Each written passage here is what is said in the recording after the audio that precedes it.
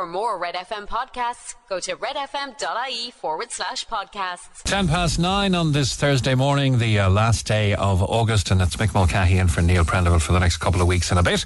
Let's get straight down to the business of the programme and the morning papers. We need more Gardaí, screams the headline on the Echo front page today. Businesses are sharing policing concerns as Donald O'Keefe reports that Cork needs to see more Gardaí on the streets.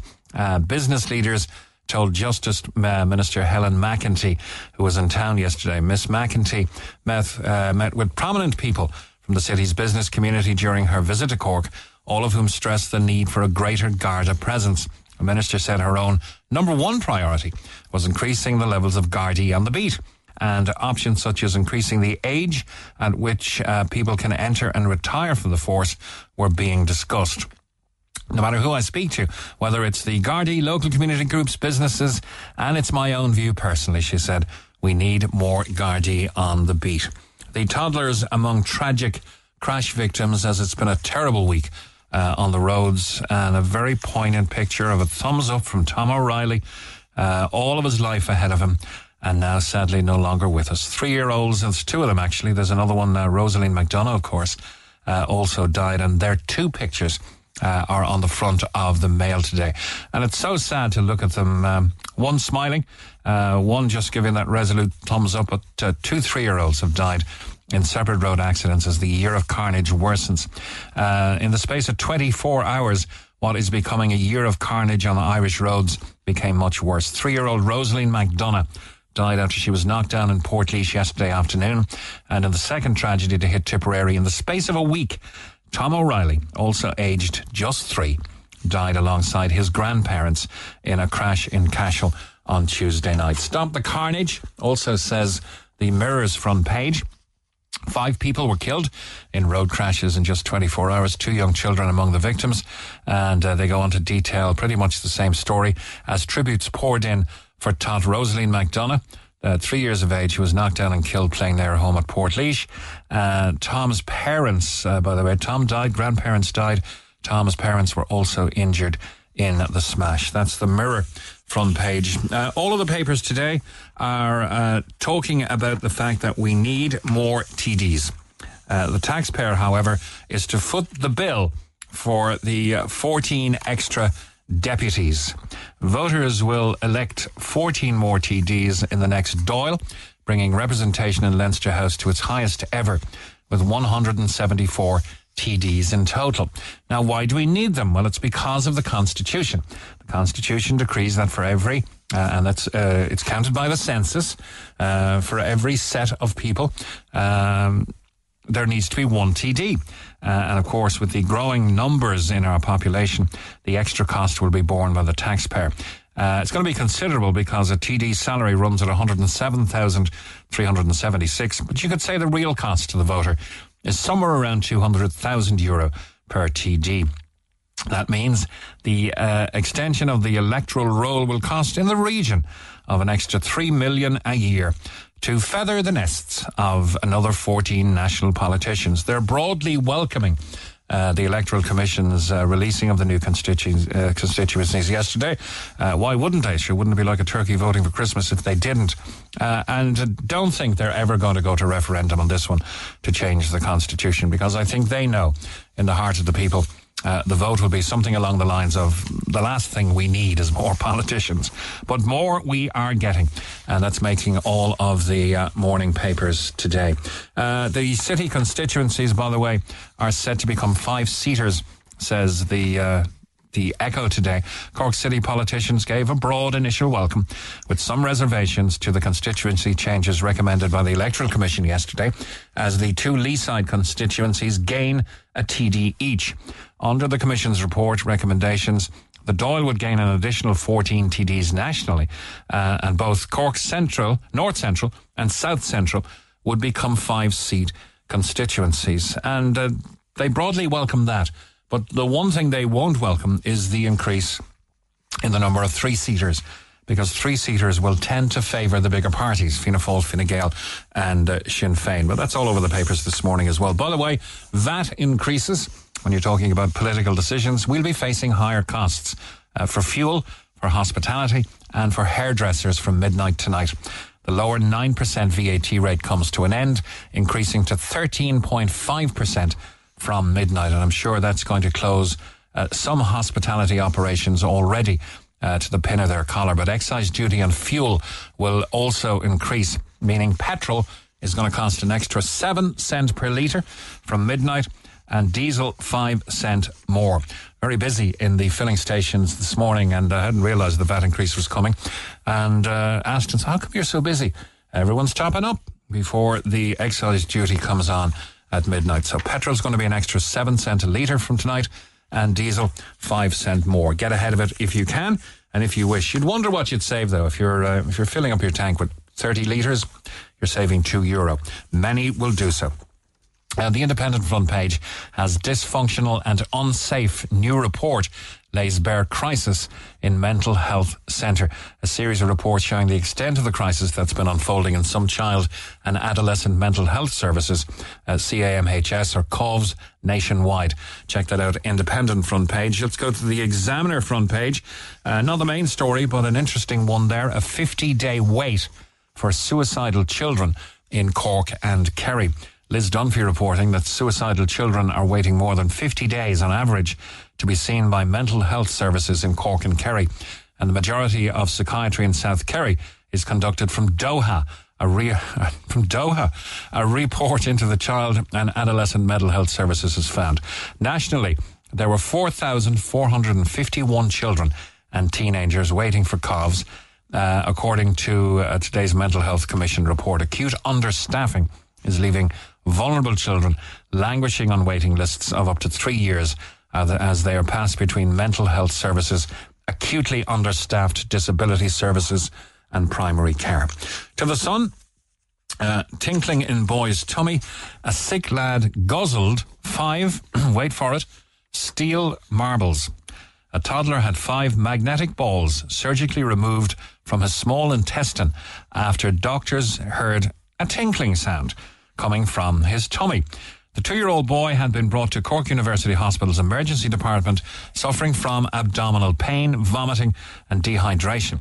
He'd not had a bowel movement in 3 days and was not passing any wind. The doctors initially suspected gastroenteritis but sent him for an X-ray and CT scan of his abdomen after hearing the tinkling sounds, according to a case report published in the latest issue of the Irish Medical Journal. The scan revealed a metallic spiral-shaped object which caused bowel obstruction, and the boy underwent an emergency exploration laparotomy in which 5 magnetic balls were removed along with a 4-centimetre section of his small intestine. Very serious issue, I guess, when the intestines get blocked like that. But the report from the hospital's paediatric department and University College Cork said the case demonstrated ingestion of a foreign body should always be considered in such situations. It's what parents are looking out for all the time as toddlers become more exploratory and they start crawling and getting into things, and what they can pick up and swallow is always on parents' minds. There's a painful rise in the cost of health insurance. In a related story to the health service, health insurance costs are going to soar within weeks. Some customers taking a second financial hit in months. It was announced yesterday. It's been claimed the price hikes will cost policyholders hundreds of euro extra in payments. Leia Healthcare said the cost of its policies will climb by an average of 3%. to add €42 to most annual bills. VHI yesterday announced it will increase its premiums by an average of 7% from the 1st of October. A spokesman said the rise is driven by a significant increase in demand for healthcare following years of COVID-19 related disruption. There's always something to blame, isn't there? Cork's Wild West joyriding scene must end, says the Cork Independent. Michael Olney reporting a culture of competitive joyriding in Cork City has been helped by lawless social media platforms as Leaside car theft numbers have rapidly risen post-COVID. The Kissgate perv claims video will save them. Suspended Spanish FA President Luis Rubiales was last night hoping a new video clip will clear him of his alleged sexual assault kiss with World Cup winner Jenny Hermoso. Rubiales, who may face prosecution, reportedly sent the footage in which Spain's Hermoso laughs and jokes about the incident to football governing body FIFA. A source said This video is gold dust for Ruby Allies. All along we have said for Jenny to tell the truth, but there was no sexual assault. And the speculation around it continues, of course, as well as the discourse. Running scared on daily exercise. 1 in 10 people quit running because they don't feel safe. A study has revealed a quarter of women and 21% of men have experienced verbal or physical harassment while out exercising. And while 10% have given up completely, a further 17% of men and 39% of women changed their routine as a result. Telling big whoppers, Burger King have been sued over product sizes. The advert shows one towering stack of a burger. The reality is one tomato slice and a sliver of lettuce, says the Irish Independent. More bun than burger, whereas in the advert it's lots more burger and goodies than there is bun. Linda Chandler Hicks reporting that a US judge has rejected Burger King's attempt to dismiss a lawsuit claiming it cheated hungry customers by making its Whopper sandwich appear larger than it actually is. The fast food giant must defend against a claim that its depiction of Whoppers on in-store menu boards misled reasonable customers, amounting to a breach of contract, says Judge Roy Altman in Miami. Customers in the proposed class action accuse Burger King of portraying burgers with ingredients that overflow over the bun, making it appear the burgers are 35% larger and contain more than double the meat as the chain serves. Burger King, a unit of Restaurant Brands International, countered that it was not required to deliver burgers that look exactly like the picture, but the judge said it was up to jurors to tell us what reasonable people think. That's an interesting one. Mission to raise Titanic's radio from the Atlantic seabed is another story.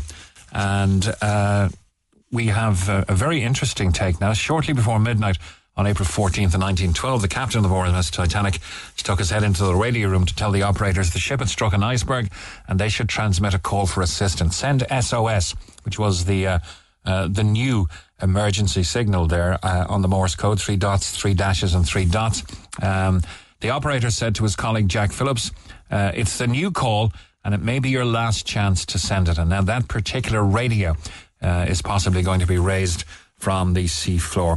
Go up to Monto if you're offended by a sing-song. Cancelling off-colour ditties is dangerous, says the front page of the Star today.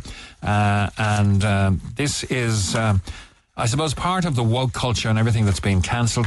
It was Blur versus Oasis, by the way, in the Irish trad scene, a culture not above having the odd split. You can read about that in the Star today. As we grappled with what Irish music revival meant during the punk years, we realised you could either be in the Dubliners camp or the Wolftones. Both had a twinkle in the eye and a pint in their hand. Too long to read, but a very interesting article there.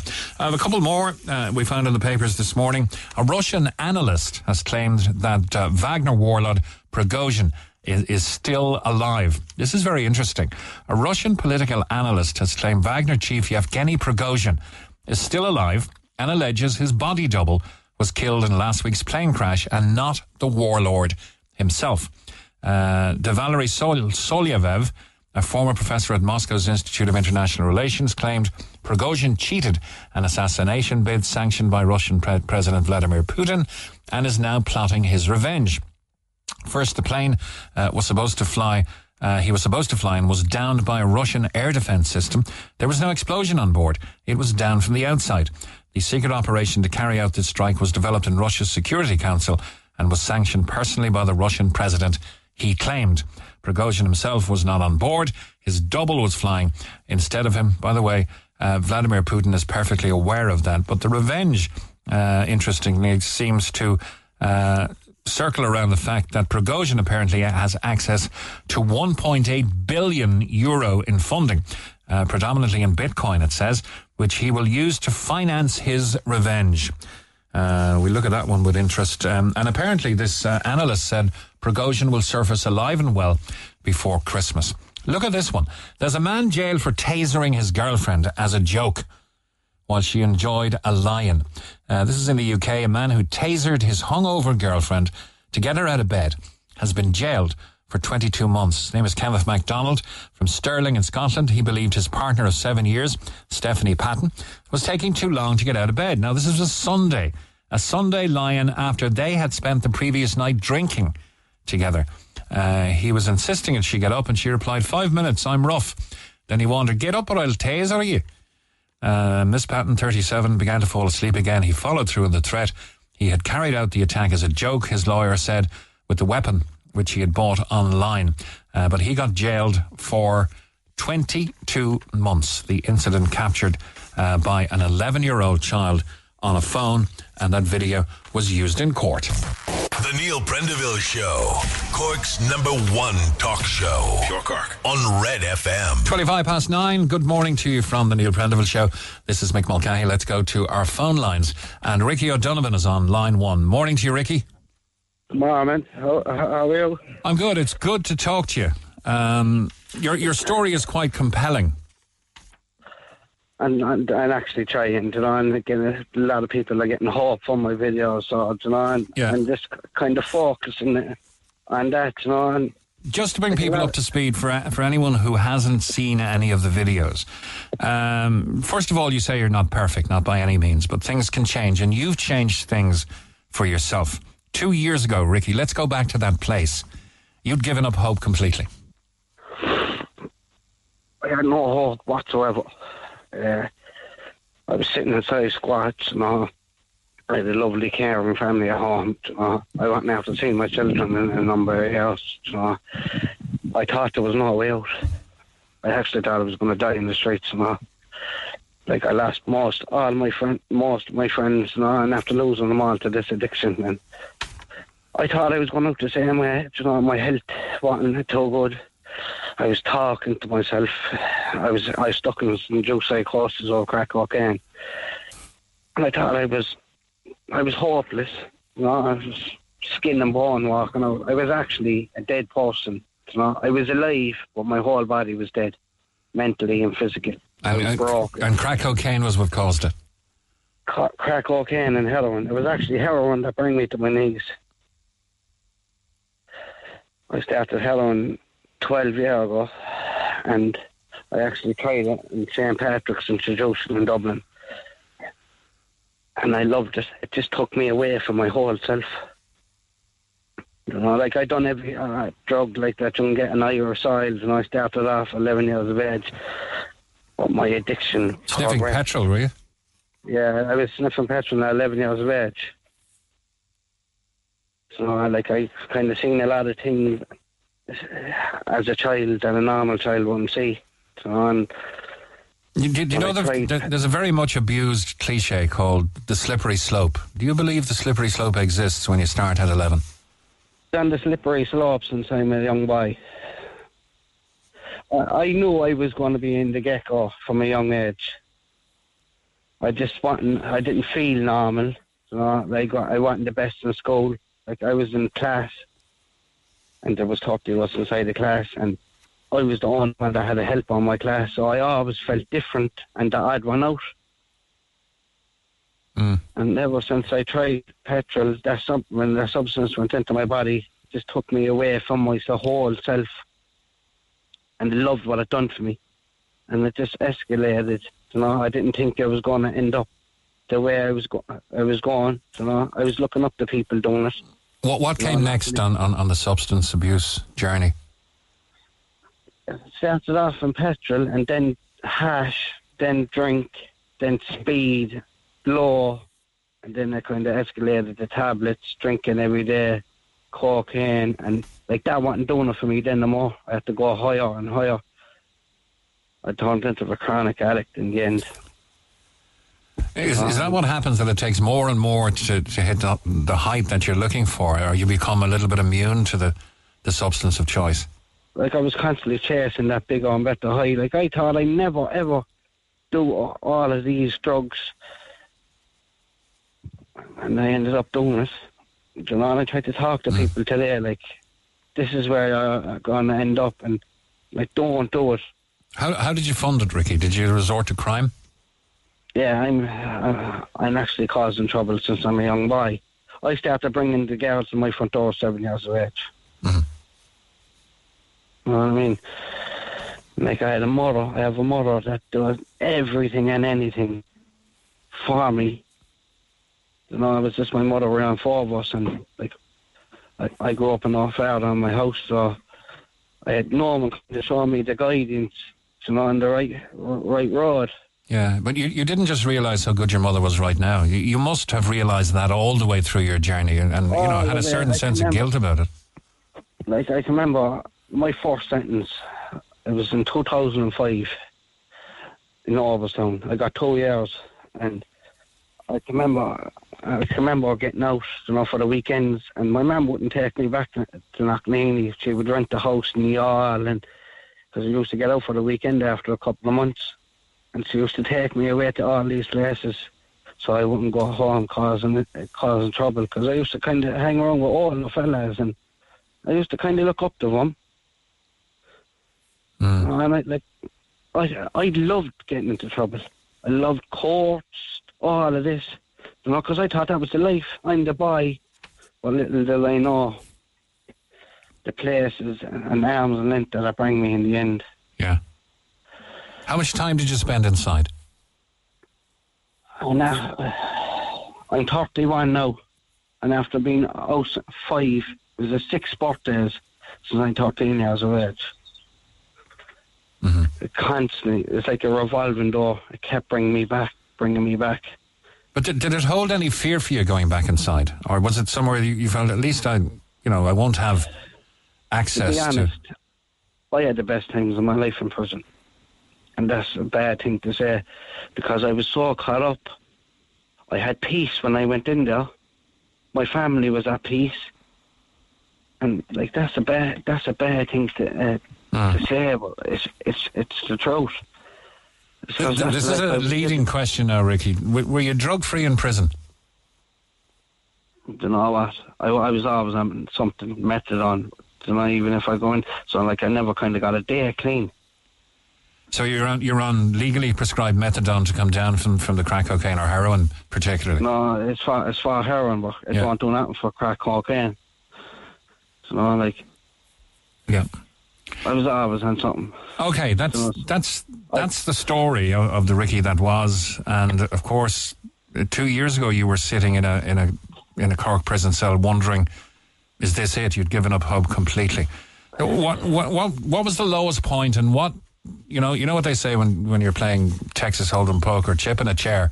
If you have a chip in a chair, you're still in the game. What was your chip in a chair moment? When did the light bulb moment happen to say, I got to change? I was actually after burying my daughter, and like, drugs came first before anyone, because they meant that much to me. I loved them that much, and like, I just was sitting in the cell. My health wasn't great. I was actually talking to myself. I was seeing people that weren't there. I thought my mother was actually sitting in the cell with me. And it was actually my Cork use. And this was going on for a couple of months. And I can remember after coming around to myself, I never thought I'd come out of this. I can remember sitting down in the cell, and I goes to a friend of mine, I'm going to change. And he looked at me, he goes, Ricky, look who you're talking to. And I goes, trust me, it's now or never. Like, I was in treatment centres a number of times, and I never wanted to be clean. I just used to do it to keep my mother happy. Yeah. But I knew, like, I didn't want to be strung out in heroin, but I still wanted to do everything else. Ricky, can I just say, it's fabulous to talk to you. I think this is doing you good. You were a bit shaky and emotional at the start, but I think you really are. I think you really have come a long way. Would you mind holding on? I'm going to take a short break, and we'll concentrate on the positives then, because I'd like to put a little gap between where you were and where you are as well. I'll be back to you in less than 2 minutes. All right, thanks, Ricky. Talk to Neil Prendeville now. 0818 104 106. Cork's Red FM. Good morning from the Neil Prendeville Show. Back to our very riveting discussion with Ricky O'Donovan. Ricky, let's start looking at the positives, but we kind of have to start from a place of pain. You lost your little girl. She was stillborn. How much lower could you go? I couldn't go no, and I was actually, like, there was no law. That was kind of, they say everything happens for a reason, and I believe that was out to give me a wake-up call. Like, I actually done something, and I regret, and it was something along the way, and I was so desperate, and I said, look, Ricky, after coming around to myself in the psychosis, I came around. I believe you have to hit rock bottom before you do well, or else you're not going to do it. And I couldn't go any lower. I was homeless. I went out to see my children in a couple of years, and then I had a stillborn, and I can remember my mum used to come down to me to give me food or change the clothes, and she used to ask me to come home. But I had to put down the substance, and I wouldn't put down the substance, so I chose to stay out. And my mum used to stay in her car all night, parked up on the side of the road, keeping an eye on me. I used to be in tents and things like that, and she used to be out keeping an eye on me.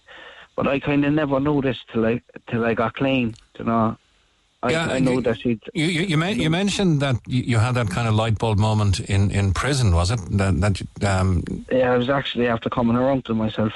I didn't think I'd ever come around to myself, and I can remember they called me to get out of prison, and I was just after kind of coming around to myself. I had a hair a couple of months. Yeah, because you thought your prison cellmate was your mother, and you were in psychosis and hallucinating. And reading your story, apparently one morning you woke up and you felt fine. I came around, I could see myself kind of getting a small bit better, and I was after kind of I was on my prescribed methadone, and I wasn't kind of taking nothing else, and that was a kind of a stop for me, I could say no. I was getting off for things, and I could say no, and I could never say no. So the methadone was slowly bringing you down from the heroin dependency, and eventually you'll be weaned off the methadone as well. I actually was still on the methadone when I never wanted to come off methadone. All I wanted to do was go up, chase the high to keep me up all the time. And it's just, I said to my cellmate, after kind of coming around to myself after a couple of months, I said, I'm going to change.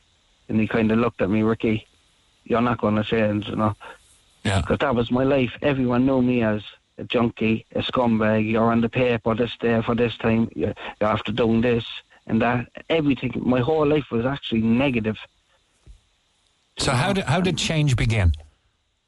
It's actually a change inside Cork prison. I felt the change when they came along to me up in Cork prison and said, Ricky, it was actually on a Friday.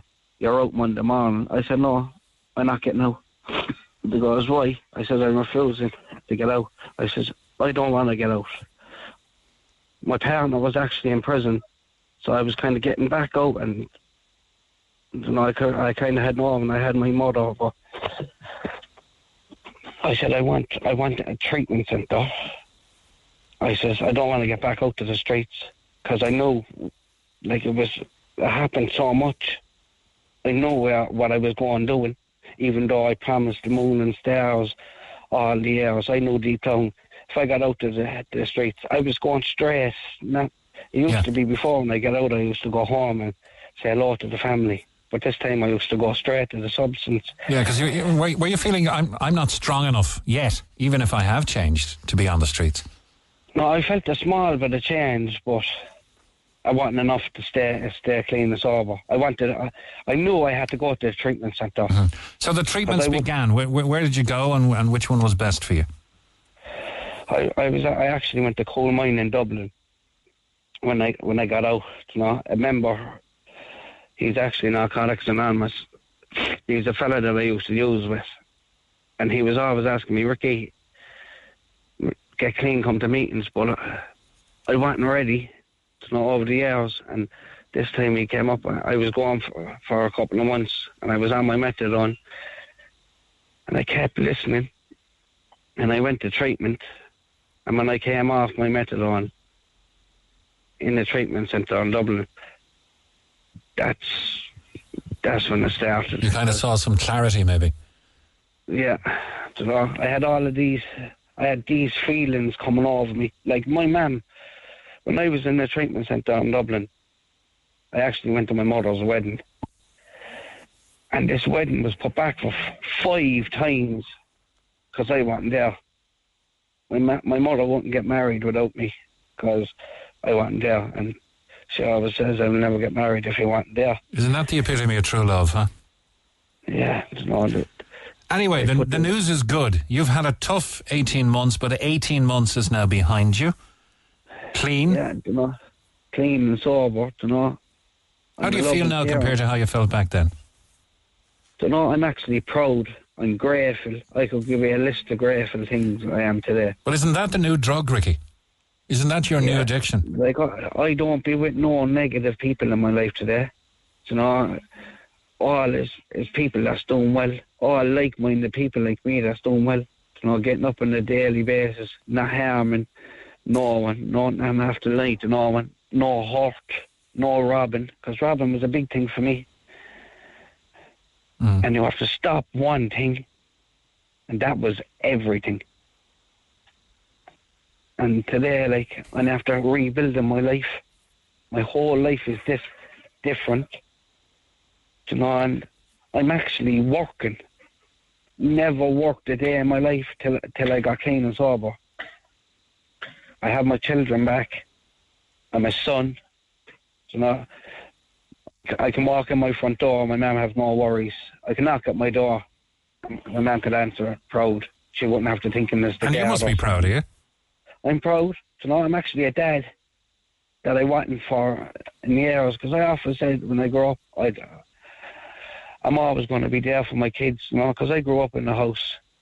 There was no father, and I always said I'm not going to be like that, and I'm going to be there for my children. But the children won't keep you clean. That's how much, you have to stay clean, and the rest then falls into play. You can be there for them. Because you've moved from selfish, I suppose, to selfless, in that you're now providing and you're proud. How was it making peace with those you hurt? The closest to you and the wider circle of family and friends. When I got clean, I tried to make amends, and my mother, it was my mother that I hurt the kind of most, and my mum says, the amends is made, forget about it. All I ever wanted to do was to be clean and sober. Ricky, I thought I was going to bury my son. I'm getting emotional here now, Yeah, that's the love your mum showed for you. You don't need to go on. I have my son back. I thought you were going to die, and if you weren't going to die, she says, I thought you were going to be in your 40s till you got clean and sober, Yeah. My mum was actually shocked that I did it. I shocked a lot of people. A lot of people looked down on me. A lot of people didn't think I was going to make it, because that was the life I lived for a long time. Why would anyone look down on you? Just they believe, no, he'll never do it. Because that's how desperate and arms and length I would have went to get my substance. Yeah. I didn't care how I hurt it. I was selfish. I was all about myself. I was actually a bad person in addiction, but it's not like that today. I'm completely It takes a good person to recognise that. It takes a brave person to come on the radio and cleanse their soul, as it were. Many people have taken to social media to share their story, and I think their number one driving ambition is to help other people. But I think there's a common denominator there with people like yourself, Ricky, and it's this: if I can get better, anybody can. Yeah, because that's how much hopeless we thought we were. And I'm coming down the road, people that used to look down on me for years are asking me for help today. Ricky, how did you get clean? Mm-hmm. What do I do? And I explained to them what to do. I'm going off experience how I got clean. And I was kind of one of the worst in Cork. And that's not ego or nothing. Well, what made you go to make videos and get up there on social media? Was it just a feeling of helping? I actually, because you can't keep what you have unless you give it away. You can't do it by yourself. You need to reach out to people. You have to share your story to know where you were at, because most people are thinking they're the worst and this and that, and I put them up and a few texts, Ricky, And I passed out treatment centres numbers the same way I went, you know. But I said, you have to do it yourself. No one can do it for you. Like people used to say to me, text me, Ricky, will you ring a treatment centre? I can't do it. You have to be willing to do it yourself. And you have to ring yourself. I can show you guidance, but I can't. You have to help yourself. You have to put in the work yourself if you want to stay clean and sober. How much help do you get from the thanks of other people saying you helped them? You know, like, I wasn't doing videos for thanks or you're doing proud. I was doing it to pass my message. It's all about the message. Like, where I was at, you know, like, the other day I was inside town and I was walking on with my partner. She's actually in recovery as well. And a girl was sitting on the side of the road. She was actually begging. You know, a young girl, 20 years of age, heroin addict. I'm watching your TikToks. I'm going to treatment because I'm watching your TikToks. You know, like, I'm hopeless. I says, you're not hopeless. There's hope there. 18 months ago, I used to be sitting the same where you were. You know, and if you put in the work, you'll get everything that you wanted in life back. You know what I mean? I can walk down the road. You know, I don't have to have my head to the ground. I'm free as a bird. You've paid your debt to society. The guards aren't out looking for you. You're not robbing anymore. You're helping other people. Actually, I like a couple of months ago, I was up on a heroin charge, right? And I was actually in recovery. And there was about 10 guards inside the court. And the minute the judge seen me, he goes, Mr. O'Donovan, and he was talking, your parents says it all. You know, and because that charge would have been a hangover, if you like, from the previous life. Is it every guard on the way out the door shook my hand and said, fair play, sir. Do you have a different attitude towards the guards now as you would have had when you were using? So no, like, I still have a bit of that. You know what I mean? Like, a little bit of, look, they have a job to do kind of mentality. But look, I don't bother them. They don't bother me because I'm not that person. You're not that person anymore.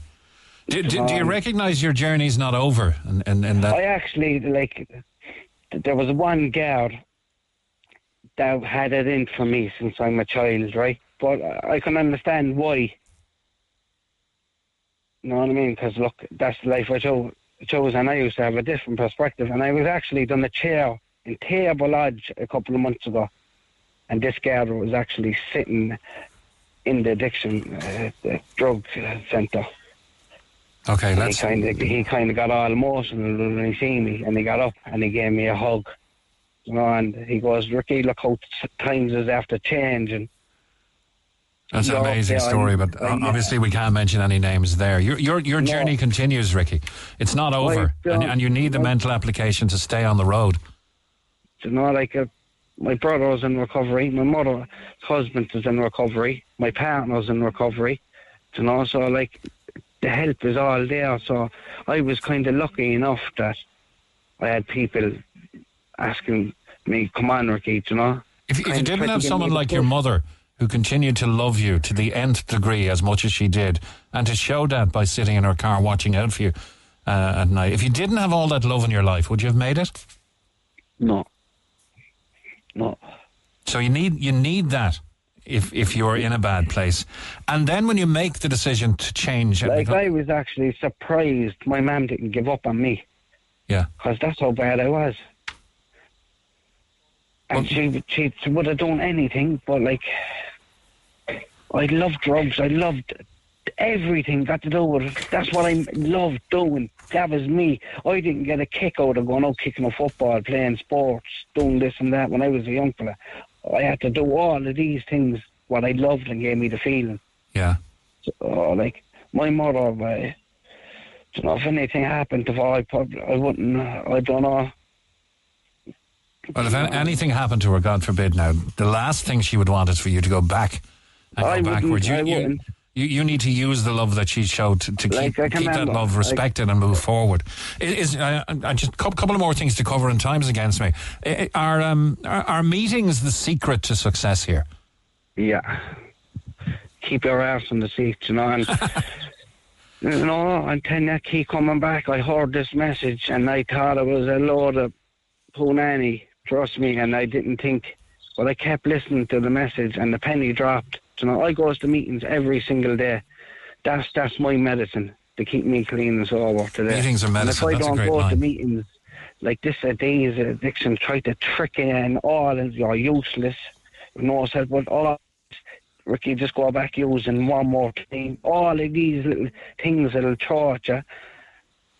Know what I mean? Ricky, to get you back out there. Before I go, a couple of messages that we need to pass on to you. I hope you can pass this on to Ricky.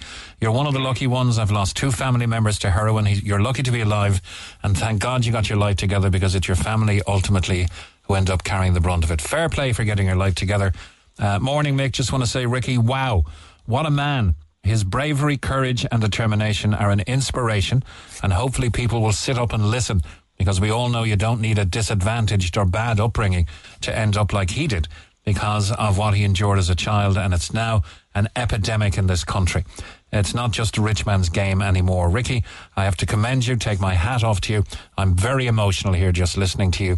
You should go to schools and colleges and deliver your message. God bless you, Ricky, and that you may stay healthy and clean. 3 more short ones, Ricky.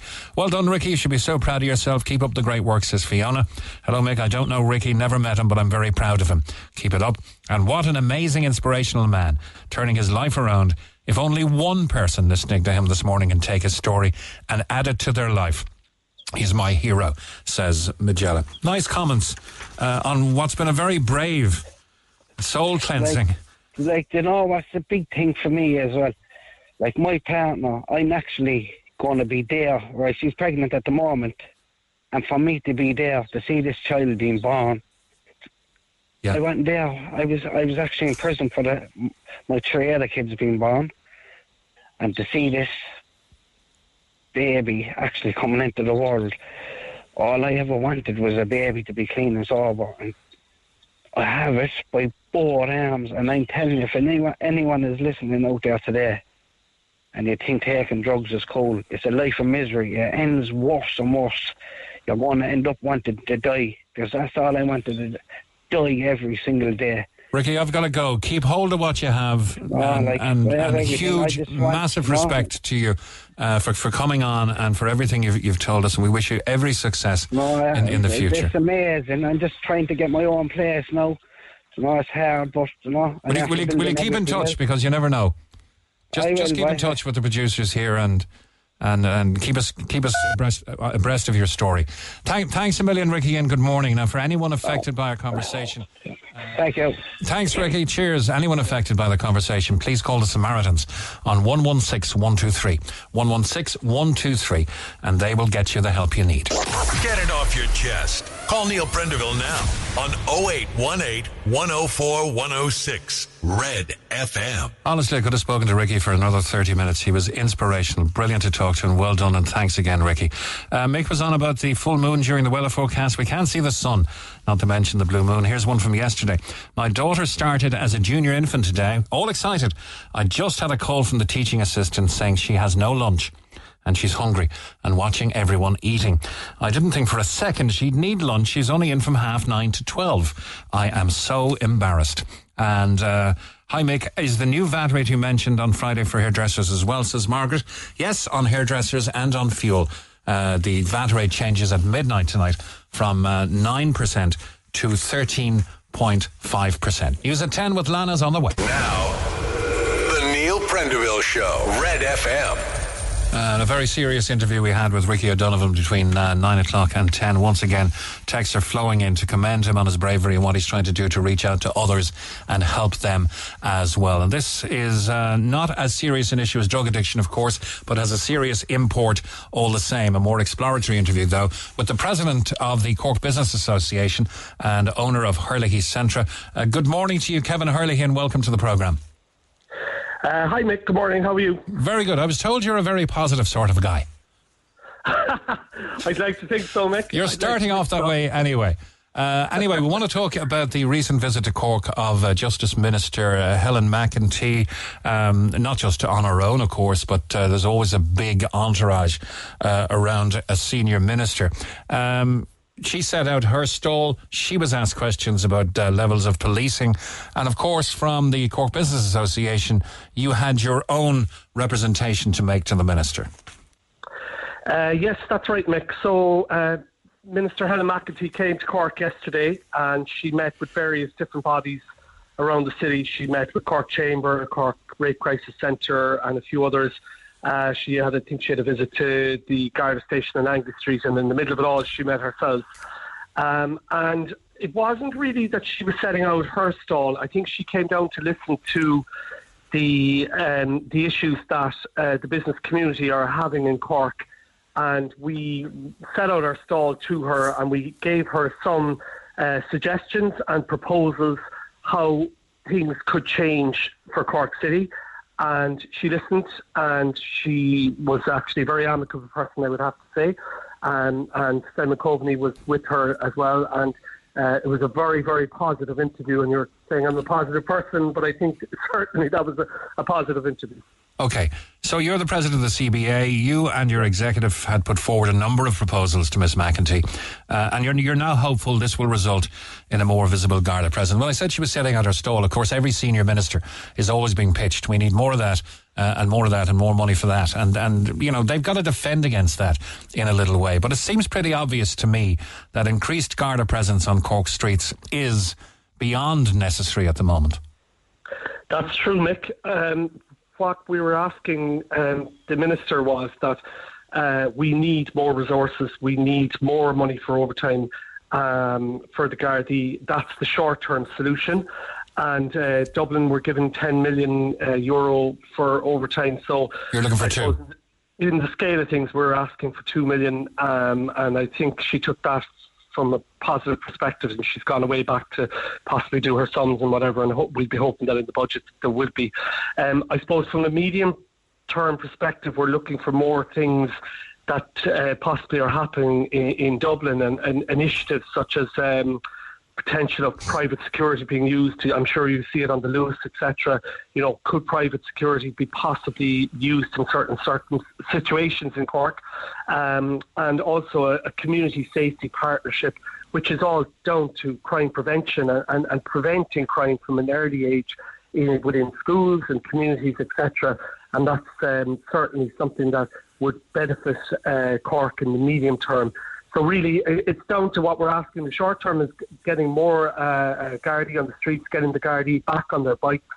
You know, getting the new recruits through Templemore is probably more a medium term thing.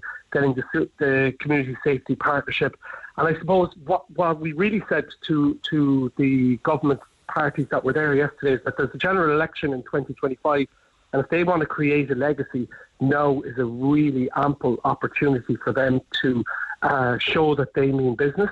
And if they get more Gardaí in the streets, I think they will definitely get more votes. And I'm definitely not affiliated to any political party. I would just have to say that to you, Mick, before we go any further.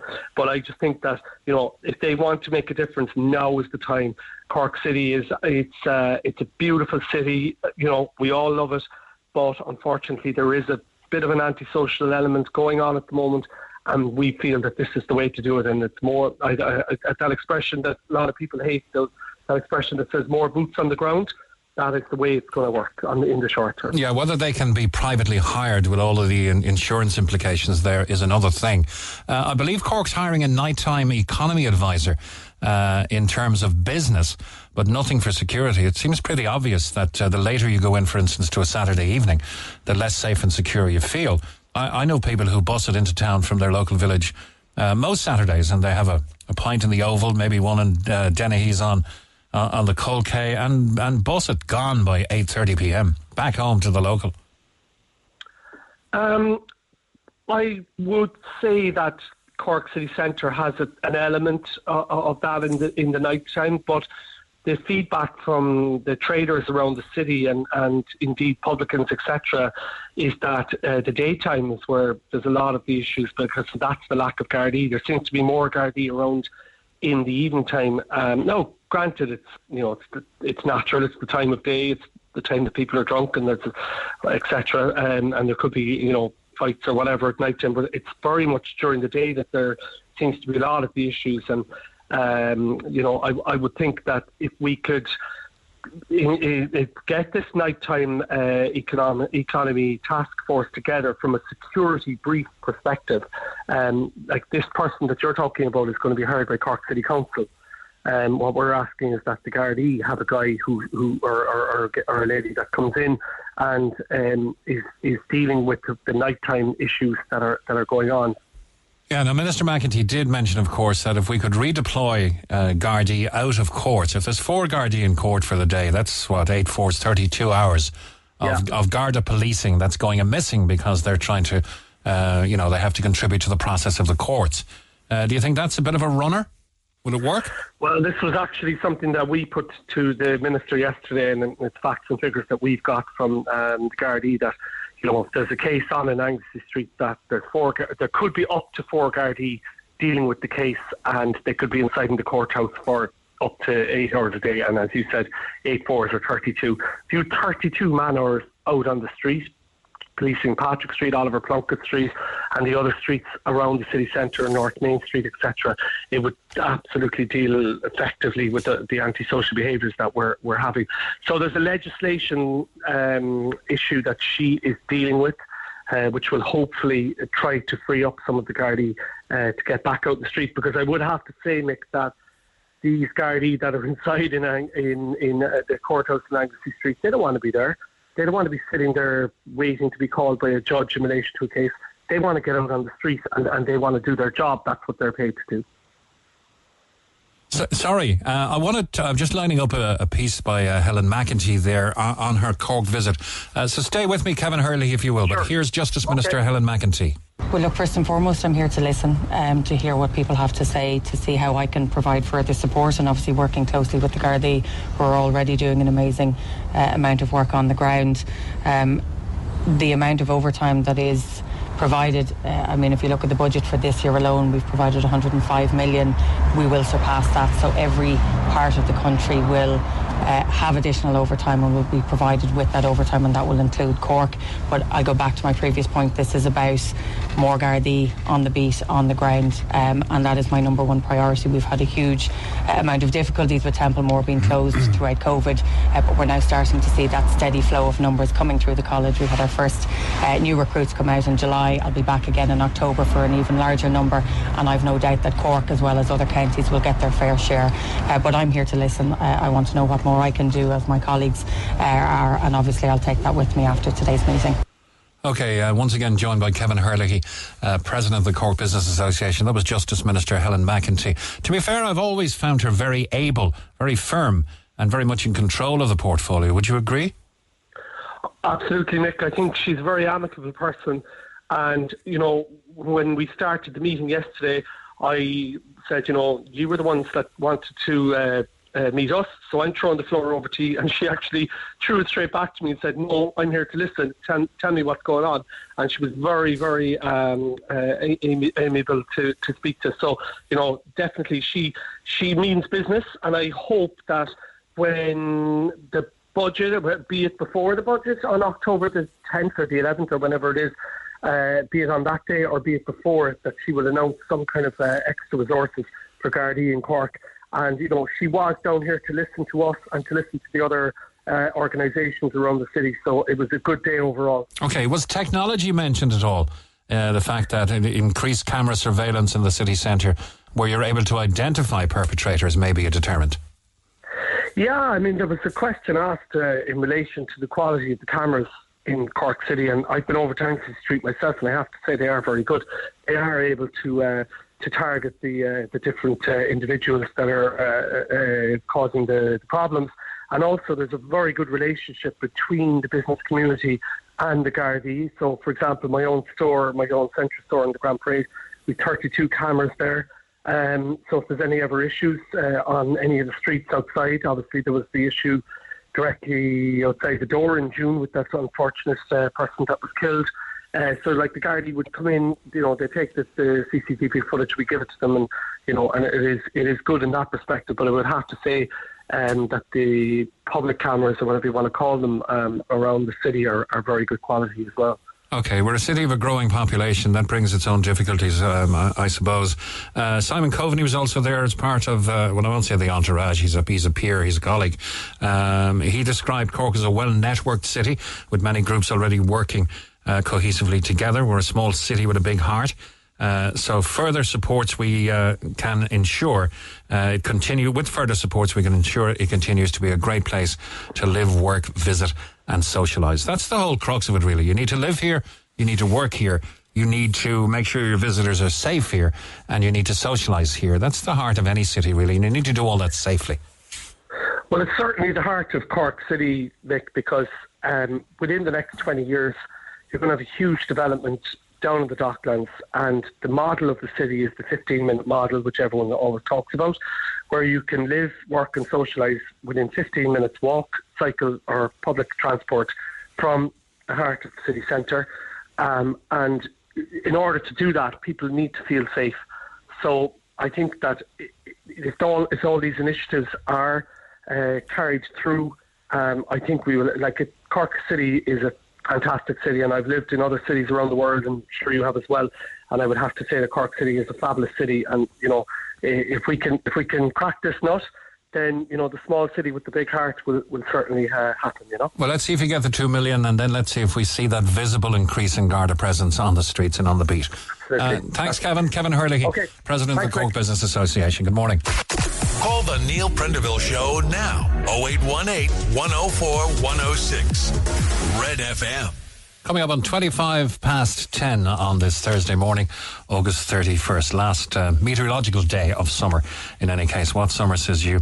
Here's an interesting one from the Irish Independent this morning. Ryanair's lawyers want to quiz Booking.com boss in US lawsuit as legal battle intensifies. Lawyers for Ryanair want to question the top brass at internet giant Booking Holdings, including CEO Glenn Fogel. It's escalating a major lawsuit filed by the airline against the group. Now, they want Michael O'Leary to make himself available for deposition. His lawyers, of course, are saying he should not be forced to make himself available.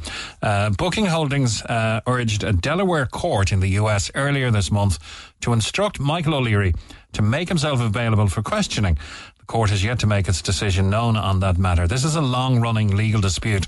It was launched in 2020 by Ryanair against Booking Holdings and its subsidiaries. Now, if you use Booking.com, and you may be tempted to go to their competitors, they also own Agoda, Priceline and Kayak. So they're going to be competing against themselves there. You might make some marginal savings, I suppose. Ryanair has accused Booking Holdings and its subsidiaries, this is the crux of the matter, of screen scraping its fares. Screen scraping involves a third party accessing an airline's website and often offering that airline's fares to its own customers via its own website. Sometimes when you log in and think you're in Ryanair, you're actually in a different website. I think the most common one in Ireland is eBookings. But you think you're in Ryanair and then suddenly you think, no, this isn't quite right. And then you realise, I'm not even in their website. In various cases against so-called screen scrapers, Ryanair has alleged that fares sold in this manner to customers are often priced far in excess of what they're available for directly from Ryanair's own website, and that it makes it difficult for the carrier to contact passengers booked on its flights, which you would imagine is of a safety concern anyway. Some texts to the programme from yesterday. If yesterday's contributor thinks staying at home and looking after their kids is so easy, along with keeping food on the table and a roof over their head, then fair play. But not everyone has that luxury. By suggesting that, you're looking at putting a whole sector out of business and many parents in a really difficult spot. The early years sector needs to be given the respect it deserves and the help it needs. In many people's eyes, it's still a glorified babysitting service, but it's not. There's planning, development, observations, curriculums and regulations to follow. People like your texter prove that there's still a long way to go in the sector. It needs help unless you want the sector to be dead in the water in the next 5 years, because from someone who works in the centre, that's where it's going. On the tax increases, 5 cent and 7 cent a litre is just crazy. It's all down to their excise duty. Same on alcohol and many more products. It needs to stop. Some more texts from this morning. Once people come into the country, the first step is to be vetted. If you break the law, you're deported straight away. They should be given their opportunity to work straight away. If working, they can pay for their accommodation. That's what happened when the Irish went to America, Australia and England in the 1840s. All 3 million of them for a better life for themselves and their families, and running from a British government with who couldn't care less, I suppose, at the time. The point is, people should not be put up in hotels or refugee centres for months and sometimes years getting free accommodation, 3 meals a day and €25 a week. Just give the people opportunity. We are all human. Now, one of those texts was on the topic of childcare, basically saying if yesterday's contributor thinks staying at home and looking after kids is easy, along with keeping food on the table and a roof over their head, then fair play. But not everyone has that luxury. And we're going to talk now to Sally, who's on our WhatsApp line. Good morning to you, Sally. How are you? Hi, sorry. Good morning. I didn't catch you at the start there. My fault. You're not too happy, shall we say, charitably? No, I was quite upset when I heard some of the comments yesterday because, you know, in this day and age, it's not easy to raise a family, you know, provide a mortgage, provide a home, do everything, do it all. And, you know, most people that I know have two working parents, and it's not out of because you want to do it all or you want a luxury life. It's out of necessity. You know, I'd love to stay at home with my daughter. I would love to have that option, but unfortunately I don't. And myself and my husband both work, and we still can't afford a roof over our heads. And, you know, I was just saying that, like, we actually have been living in a mobile home, which we bought ourselves 3 years ago, just before COVID. With the intent and the plan to, you know, save up by little by little. And and then COVID hit, and, you know, we were knocked back and everything, and we're still, you know, struggling and just trying our best. And I'd love to stay at home with my daughter, but we couldn't afford childcare actually, and she's just started preschool, and thankfully that has allowed me to work more hours. But obviously I'm not working for my health. I would love to stay at home with her and raise her myself, but thankfully she's gone off to preschool now, and that allows me to work. But you know, before that time we didn't have the option for childcare. We couldn't afford it, and anybody that I know can afford it only affords it in order to get a mortgage. I was just going to say, because if both of you are not working now, the chances of getting a mortgage are very slim. Exactly, yeah. I know a lot of mothers who are working full-time. Their kids are in childcare full-time, and their entire working wage, the mother's working wage, is going to pay for childcare. So they're actually not coming out with any more money by having two incomes, but it's the only way that they'll get a mortgage approval. Yeah, because eventually the bank will see that eventually the childcare costs will dissipate as they go into the mainstream schools or whatever. But it's really sad, isn't it? I mean, I come from an age when predominantly... and I don't want to upset anybody now, predominantly the dad worked and the mum stayed at home. And a working mother would be probably career driven rather than taking secretarial work or whatever. She would be, if maybe 2 or 3 mums from the kids in my class were working, it would have been as much. Yeah, no, when I grew up, my mum stayed at home until we were in school, and then she worked full time again to pay for the house and everything like that. But again, when I was growing up, a lot of the mums were at home. But that's just not a viable option for most families anymore, you know. Yeah, it's a lovely idea. There's a lot of visiting granny and granddad as well after school until I can pick you up sort of thing happened back in the day. Yeah. But again, people don't automatically have that option. I know, like, my daughter's grandparents actually all work full time as well. So we don't have that option either, you know, because they're still working. Yeah, I understand. So you've been kind of killing yourselves. Are you working opposite shifts or working same time, or? We work opposite shifts. So my husband works weekends and evenings, and I work kind of mornings and midweek, so that there was always somebody at home with her. Now, thankfully, because she has got a place in preschool and she is able to go a couple of mornings a week, it's taken the pressure off us that I've been able to work a bit more, and hopefully this will get us more on our feet. But again, I'm just hearing about all these childcare facilities closing down, and we live in quite a rural area, And, you know, if we lost her place in preschool tomorrow, I've nowhere to send her. I wouldn't be able to work, and we'd just be back to square one. You know, it's devastating. Yeah. You know, and everyone's just trying to do their best. On the site of the mobile home? You're able to stay there a while, yeah? No, not essentially. No. Okay. They did try to evict us during lockdown when I was 7 months pregnant, but yeah, thankfully we were able to buy some time, and that time is slowly running out. But okay, I really feel for your position, because it's two parents working opposite shifts.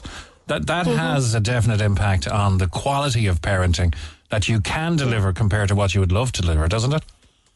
Yeah, of course, because we're essentially, anytime we have her, each of us is essentially a single parent, because you know, you're trying to cook the dinners, do the washing and all this while trying to mind a small child, you know.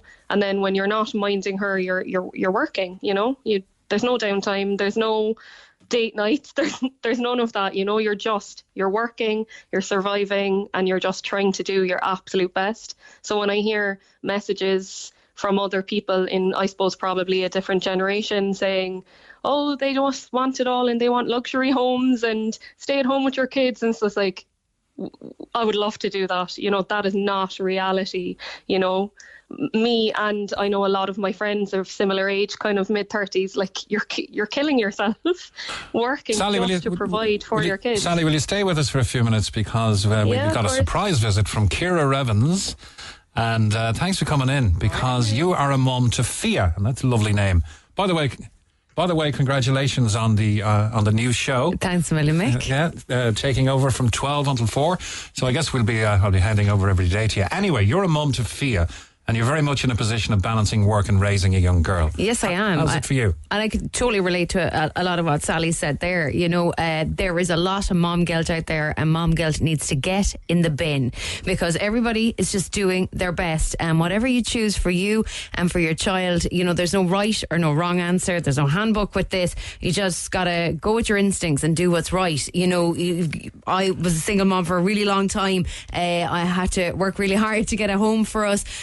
I am now in the position, my child is going into second class, and this morning was the first proper morning I can say I can do the school run now, you know. So I got up extra early, the school lunch was packed, her uniform was ready, she's gone off, she's well cared for. I won't be there to pick her up, but two wonderful ladies, Kim and Jenny, who help with her, will be, and I know she's in a great place. And anybody who wants to say because you're a working mom that you're, you know, not looking after your kids properly, it isn't fair, and that might be your decision and your choice, but you don't judge other people on what they're doing to provide for their children. Would you agree, Sally? It's like a fingerprint. It's different for everybody. Yeah, absolutely. We're all just trying our absolute best, and we're all just dealing with the hand we're dealt, you know. Well, where do you go from here? You've got to keep working to get any hope or semblance of hope of getting a mortgage. You're really now down to just one provider for the for your child, and if that goes, you're in big trouble. Yeah, exactly. So I'm just hoping that everything will work out, that she stays in this really nice preschool and, you know, stays in this full-time education, because it's the only way we have a chance. And then hopefully with her being in this full-time childcare every day now, we will be able to save up a bit more money, and we'll be able to get back on our feet, you know. Okay, we wish you all the best with that, and thank you very much. Thank you. For coming on our WhatsApp line. Ciara, once again, congrats on the programme. It's called Ciara Revens on Red FM. It's on between 12 and 4. You're not going to make the school collection time, though, are you? No, I am not going to make the school collection time, and that's absolutely grand. Because, is it? Yeah, absolutely. I'm going to be there in the mornings now. I think the mornings are more important, are they? Do you know what? It's whatever works for you, whether you're there some people aren't there in the mornings or the afternoons, and that's okay too. You know, if you've got to go out and work, you know, you're providing, you know, putting food on the table, a roof over the head, paying the bills, and doing your best to make sure that they have a happy childhood, and having to deal with any kind of parent guilt just isn't right. And nobody should be commenting on individual situations, because you don't know what it's like until you live it. Well, I suppose the only guilty parents that are the ones you should feel guilty are those who are not doing their best. Absolutely. And that's very few and far between. Did you find it difficult as a single mum getting a mortgage? Yes, absolutely. It was a challenge. It was a long journey to getting to the point of turning a key in our own front door, but stuck at it, and that meant sacrifices, you know, maybe missing collections or fantastic help from family and friends for getting her to activities and things like that. And it's all individual, as you say. You know, there's no fingerprint that is the same.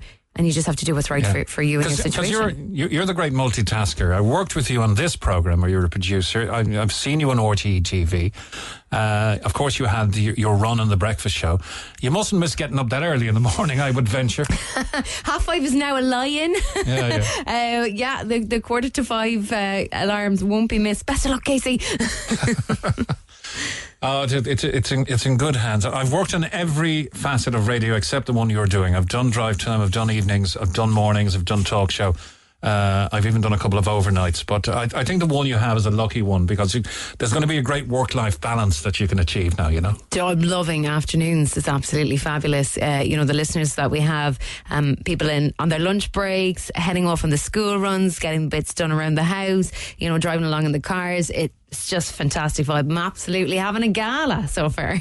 So it's worked out. Everything's working out for you. But you do, of course, as a single mom and someone who struggled to get that key in the front door, you do feel for people in the struggle that's evident out there right now. And Mick, look, you know, people post pictures on Instagram. I do loads of them, and it's not always as they seem, and that can put you under a fierce amount of pressure. Like, nothing is picture perfect. You know, there's a lot of things going on behind the picture that you see, and you can't, you know, it's very easy to put yourself up against somebody else and say, you know, oh, well, look, they've got it all right, they've got it perfect. You know, I can guarantee you there were rows in my house this morning. There's a smiling girl gone off at the school gate, and that's fine. But we're a normal family behind that, and every house is, you know, what you see isn't always the reality of things either. You know, we need to be kind to ourselves and kind to our children. Do you get any stick from social media? You know, there's a professional girl working 4 hours a day, easy for her.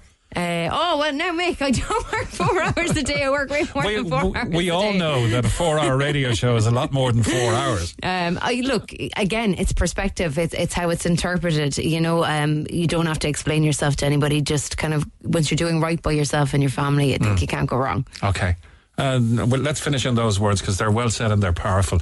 Once again, Ciara Revens on Red FM, weekdays, Monday to Friday. I got to get to the pod now, Mick. Let me off. Oh, yeah, it's Thursday, of course. Yeah, sorry, farmers market. We've been keeping you. If you want to see Ciara up close and personal, in the flesh, as they say, it is the farmers market. And is there big prizes? I've got a few prizes to give away today. Yes, I do. I have vouchers from Milano's. I have a Jan Sport backpack from Cuneen's as well. Tune in to find out more details from midday. Your first pod show, is it? It's my first pod. Oh, congrats on everything. Well done. Ciara Revens, back in a moment. This is the Neil Prendeville Show. Text and WhatsApp 086 8104 106. Cork's Red FM. Coming up on 17 minutes to 11 o'clock. Our phone lines, by the way, it's nice to constantly remind people because sometimes people don't have it written down or people can't access it easily and they're looking it up online. It's 0818 104 106. Quite simple. 0818 104 106. And if you want to text us, and this is SMS or WhatsApp, you can do it on 086 8104 106. 086 8104 106. Now back to Ciara, but a different Ciara. Good morning, Ciara. Good morning. Now, the cost of living makes it impossible to do what you would wish to do. And this is the case for most families here. Yes, I really do believe that. Just especially in the last, say, 12 to 18 months, I am very fortunate that I have a very good job, as does my partner. But it really resonated when Neil read out a message yesterday with someone saying that you can't have it all. And what I would say is I don't expect to have it all, but I do expect it to be slightly easier. I pay for rent and childcare, and I rent privately, but by the time we factor in all of those things, we're living on one salary, not two, even though we draw two in. And I think the offending line was this: parents these days want their careers and they want the best of both worlds, but it isn't possible sometimes. Yes. The parents are trying to juggle, but as Ciara Revens was saying, every situation is different. Every parent tries to do their best. Yeah. Everyone is just trying to get through the pandemic and everything that happens from the fallout of that, for people losing jobs and adjusting to working from home, and some people having to return back to the office. Yeah. I just think it's a very foolish statement. Nobody is expecting, well, for me and my peers, in terms of people who are parents that I deal with all of the time, none of us are expecting it to be magical. But when you see the closure of creches and stuff like that, and the impact of going back to work, it can be very difficult. And it's just acknowledging that without feeling that we think we're entitled, because I certainly don't. I know how privileged I am in terms of all of the additional support I get, but it is hard work, and we put in the work to try to make everyone's life better, ours and our daughter. I have an 8-year-old. Now, your situation was you were in the workforce, correct me if I'm wrong, and just before the pandemic you then took a working from home job. That would have affected your career, probably earnings capacity wise, if I'm right, but you did that for the sake of your child and family. So, kind of. So when I had my daughter, I returned back to the office and I commuted. I worked about an hour away from where I was. And I found that I didn't see my child or my partner, and that wasn't something that would work for me in terms of work-life balance. So I did take a step back from my career and go, look, I'm going to work from home, which means that the same opportunities aren't available. Now, currently, I was in a very lucky position that my job as the pandemic happened was one that could be worked from home, but it still has you don't make the same social structure, the social cues as you do when you're working in an office and seeing people and having that haptic feedback versus when you're on a screen talking to people. And just imagine it's really difficult, and it does adversely affect people's careers. And nobody that I know is unaware that when you have a child, whether it's the dad or the mother, that you're not going to have an impact. You're not going to be able to do all of the things that you could have done before because you're juggling a lot more on your plate now. But what you did with your own considerations, you and your partner, for the sake of your family. There's a downside to it, of course. It will affect your earning capacity. The upside is there's less expensive commuting. And the real upside is that you get to spend more time with the person, one of the people you love the most. Yes, absolutely. And I would love to tell you that it was an easy decision that hands down at one, but that's not reality. It's what weighs more. And currently for me, it was spending more time with my family and getting lovely family memories. I used to work weekends, and I moved to a job that I no longer work weekends so that I can have those times. But again, it impacts the type of jobs that you can take and your earning capacity. You're also spending more because you're doing more, which is a catch-22. It's a first world problem. But you're looking at all of those. You can't make the memories unless you're there. You can't buy memories in retrospect. Very true.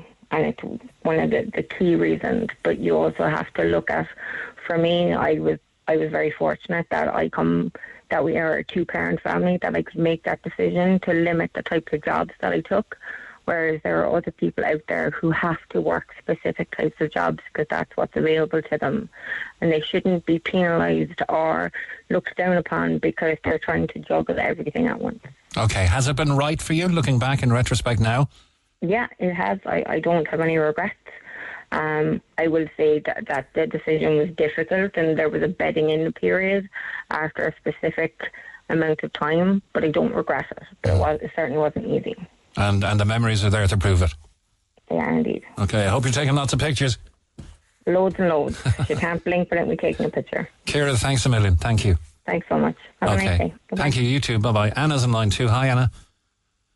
Hiya, how are you? Very good. I'm intrigued by your situation in a kind of a morbidly ironic way, because you're a qualified childcare worker, but you can provide childcare to other children because you have to look after your own son. Can you give us the detail? Exactly. So I am a qualified childcare and SNA professional, and for me to actually go back to work, I obviously need to find childcare myself. And the situation I found myself in, like every other parent, is it is absolutely desperate to try and find a childcare place anywhere, in any creche or facility. So for me, even I suppose because I have, the qualifications in that field, that bit more is that I'm looking for getting back to work. And if there's a benefit of my son actually getting a place as well, that's great. But trying to find even somewhere to get, as in that's almost like enticing to somebody like, I'm trying to find childcare for my son, but I'm actually a qualified childcare worker as well. If you have work, I'd be willing to take it on. So your son is getting the very best of care, but you're not getting paid for it. Exactly, that's it. And look, I mean, that's my job. I love my son. I'm going to do that for him, and that's what we do. And he is absolutely benefiting the most from it. He has me all to himself. But it's literally that I have a few friends who are in the same boat as well, who have children, and we're literally all in the same boat where we have smallies of our own that aren't of preschool going age, where we do need to try and find solutions for our own children before we can even return to work ourselves. Yeah, and if we're trying to, like... The crazy thing is, it's costing you more to get childcare for your son than you get paid to give childcare to others. Exactly. By the time you take your deductions into account. Yeah, that's it. Now, some places do offer, like, you know, a decent discounted rate for your children or for your child as a benefit of being a staff member there. But it's actually trying to find a place that has the space for him. Like, I have looked out, I've looked out locally. I've reached out to the local childcare facilities all around my area here and have said, look, are you looking for staff at the moment? I would be interested. I can send on my CV. And if you have a place for my child, that would be extra beneficial. So whereas they might be looking for staff, you've then got to counter that offer if you get it by saying to the prospective employer, by the way, we come as a package. Wait, I wouldn't necessarily put that in the same email, like, but... No.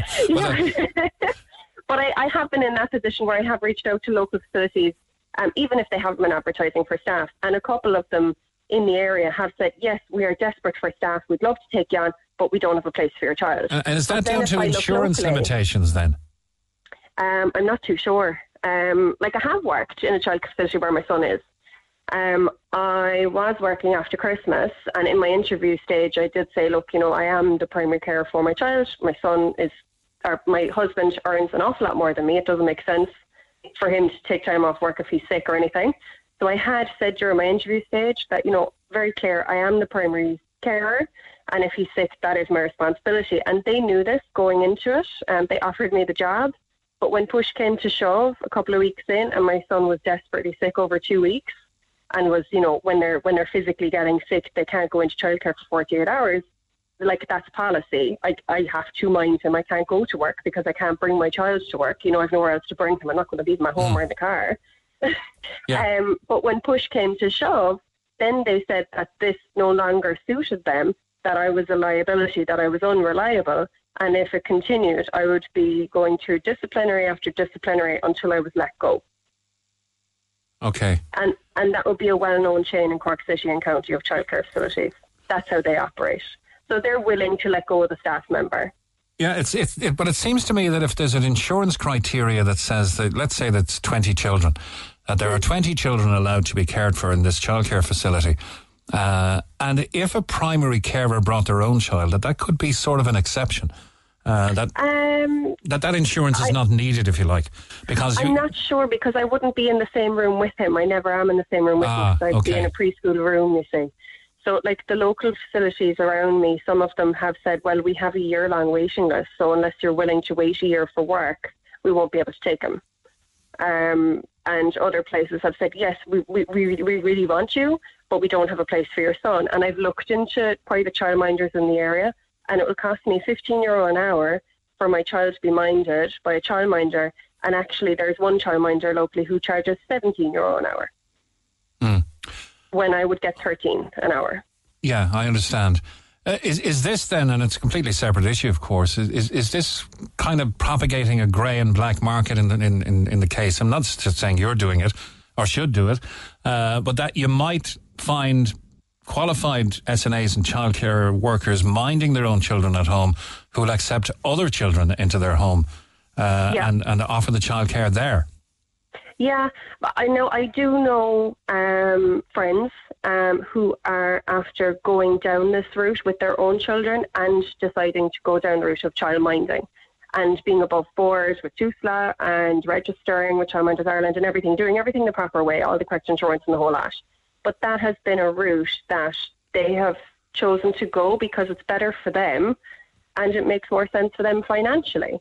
You know, you need to look at the above all, you know, whose best interest is it for? And if it's not in say, a childcare worker's best interest to return to work where they're earning less and they're, underappreciated, overworked, bogged down with paperwork, the responsibilities. Like, it's hard work. It is really hard work. But, for childcare workers who are in the area, we love what we do. But of course, you're also bound by geographics. You're also bound by how far you can travel to make any place that would take you and your child viable as well.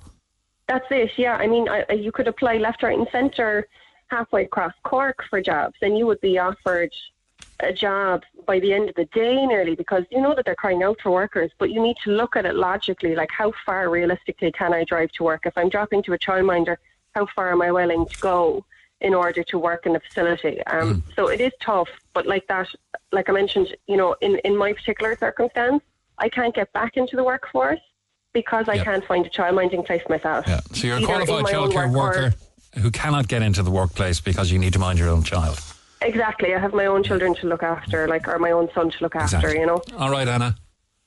Thanks so much. Thanks so much. Good morning. And we're getting some texts on it, and lots of texts, to be fair, on the VAT issue and on our first interview between 9 and 10 this morning with Ricky, and I'll do some of them next.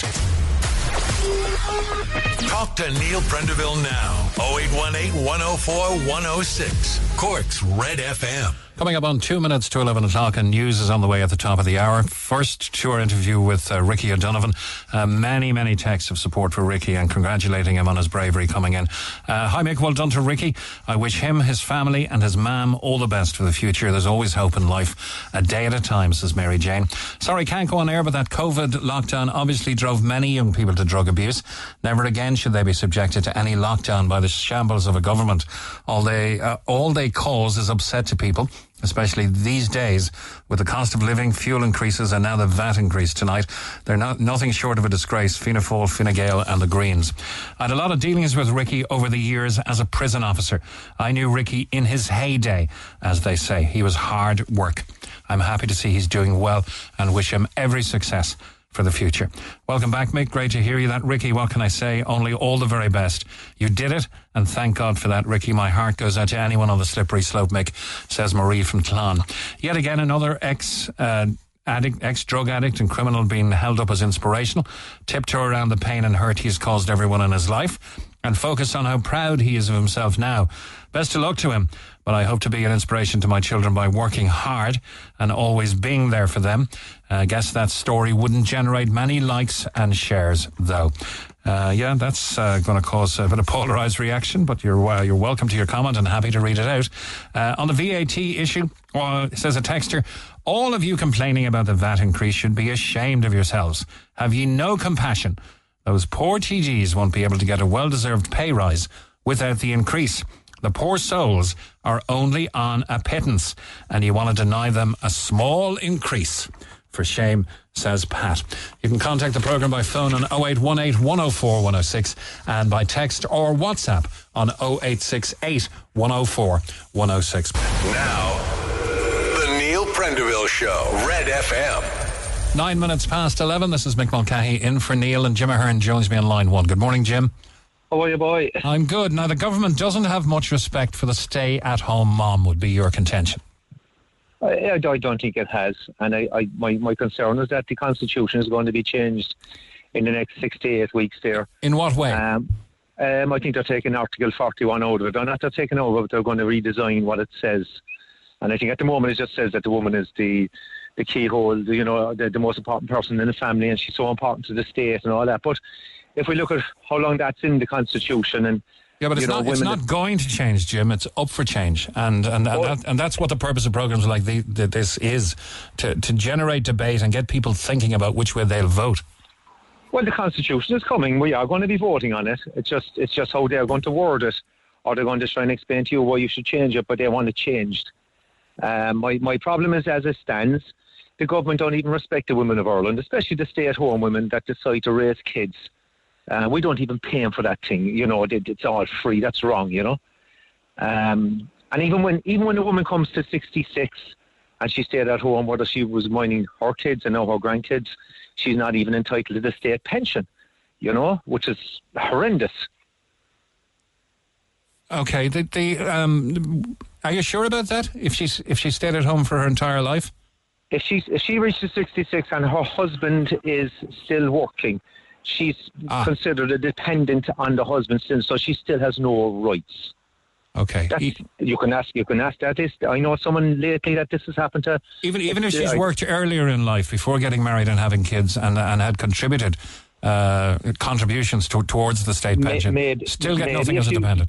No, I didn't say that. Maybe if she was contributing coming through life, things change. But as it stands, if you're in the Constitution and you're recognised by the state in the Constitution as a woman, stay at home, and the Constitution states that you are a valued person in the community, and the state is built around you, when you get to 66, if your husband is working and he's earning probably over 500 euros a week or something because it'd be means tested, you are not entitled to the state pension. That's how much respect we have for the women of this country.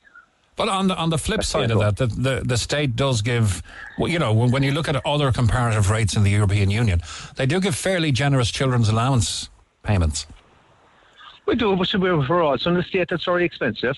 On parity, it's worthless. So nobody has any money left over on Friday. For God's sake, you couldn't give us what to give to people in Poland and expect to keep a kid on it. So that wouldn't work. We're overtaxed. We're overtaxed on everything. But either way, no. Look, I don't have the specifics of the proposed constitutional change in front of me, but the generics of it are, in your opinion, that they're trying to absolve themselves of their historic lack of respect for the women who are homemaking and minding children, and creating safe environments for the children and not going to work. That's exactly how I see it. No, I haven't seen their wording of it yet. They seem to be hiding it for some reason. I suppose the longer they hide it, the less time we have to debate it and go through it. But I'll certainly have a look at it as it comes closer to the date, and see what they're trying to run away from. Yeah, and I think we should be paying money back to the mothers that never got paid for staying at home. Gareth Fitzgerald first turned around and said that he wanted to pay the stay-at-home mother, and that fell by look how long ago that is. This is how long they know it's a problem.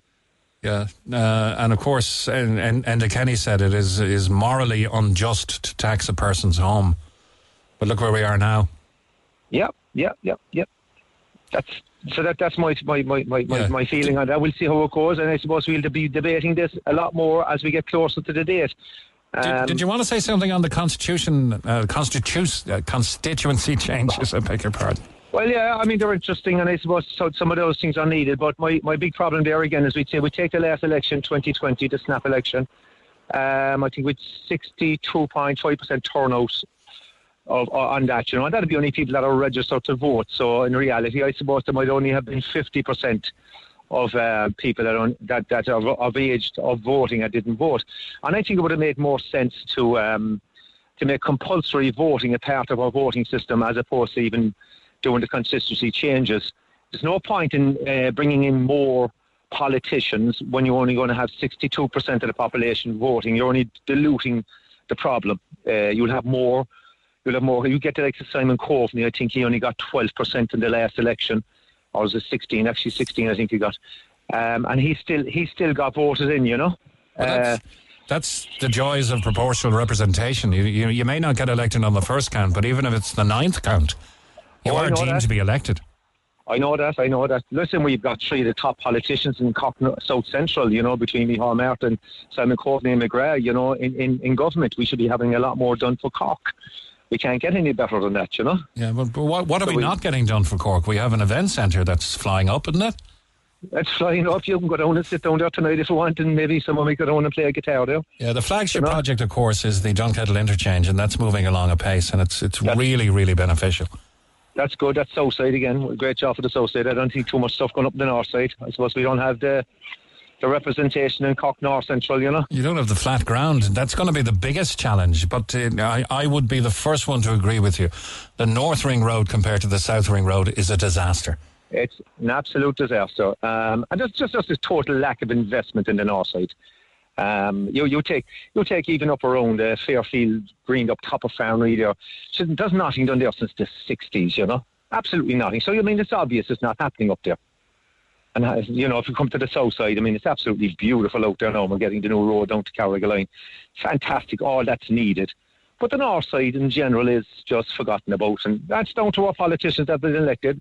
Mick Barry there, all he talks about is rubbish, and he's not worried about getting investment in the north side. He just on the bandwagon every time talking rubbish, you know. Yeah, what would be good for the north side? I would start with the North Ring Road. If it has to be a new one and it has to be overpasses, I mean, that Ballyvalan cross is a joke. That needs to be an overpass.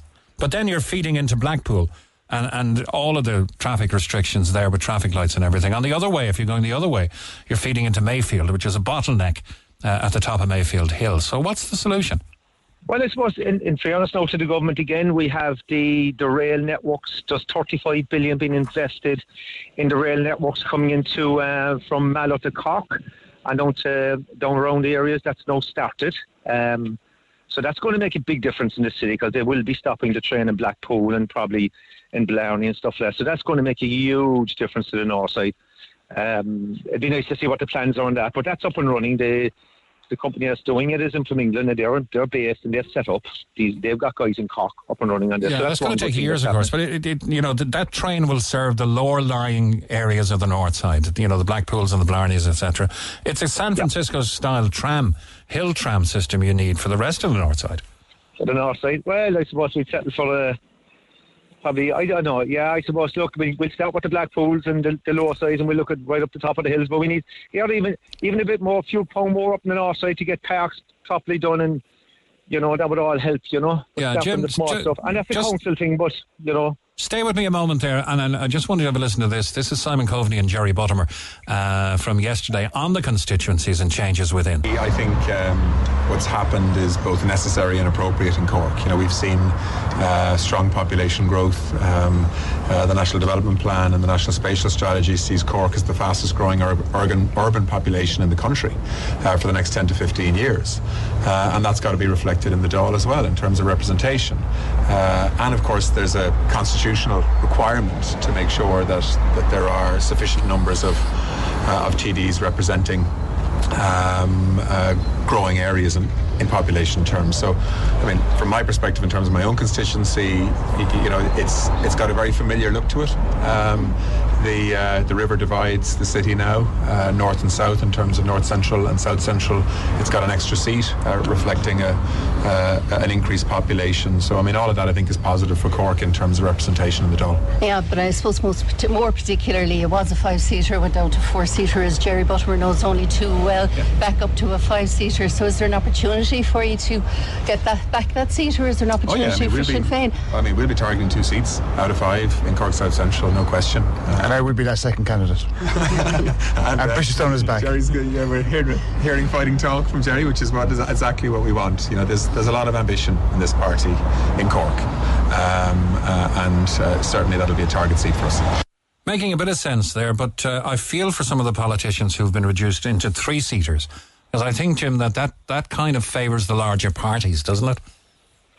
Well, it does, but again, I'm more concerned about, he's on about representation.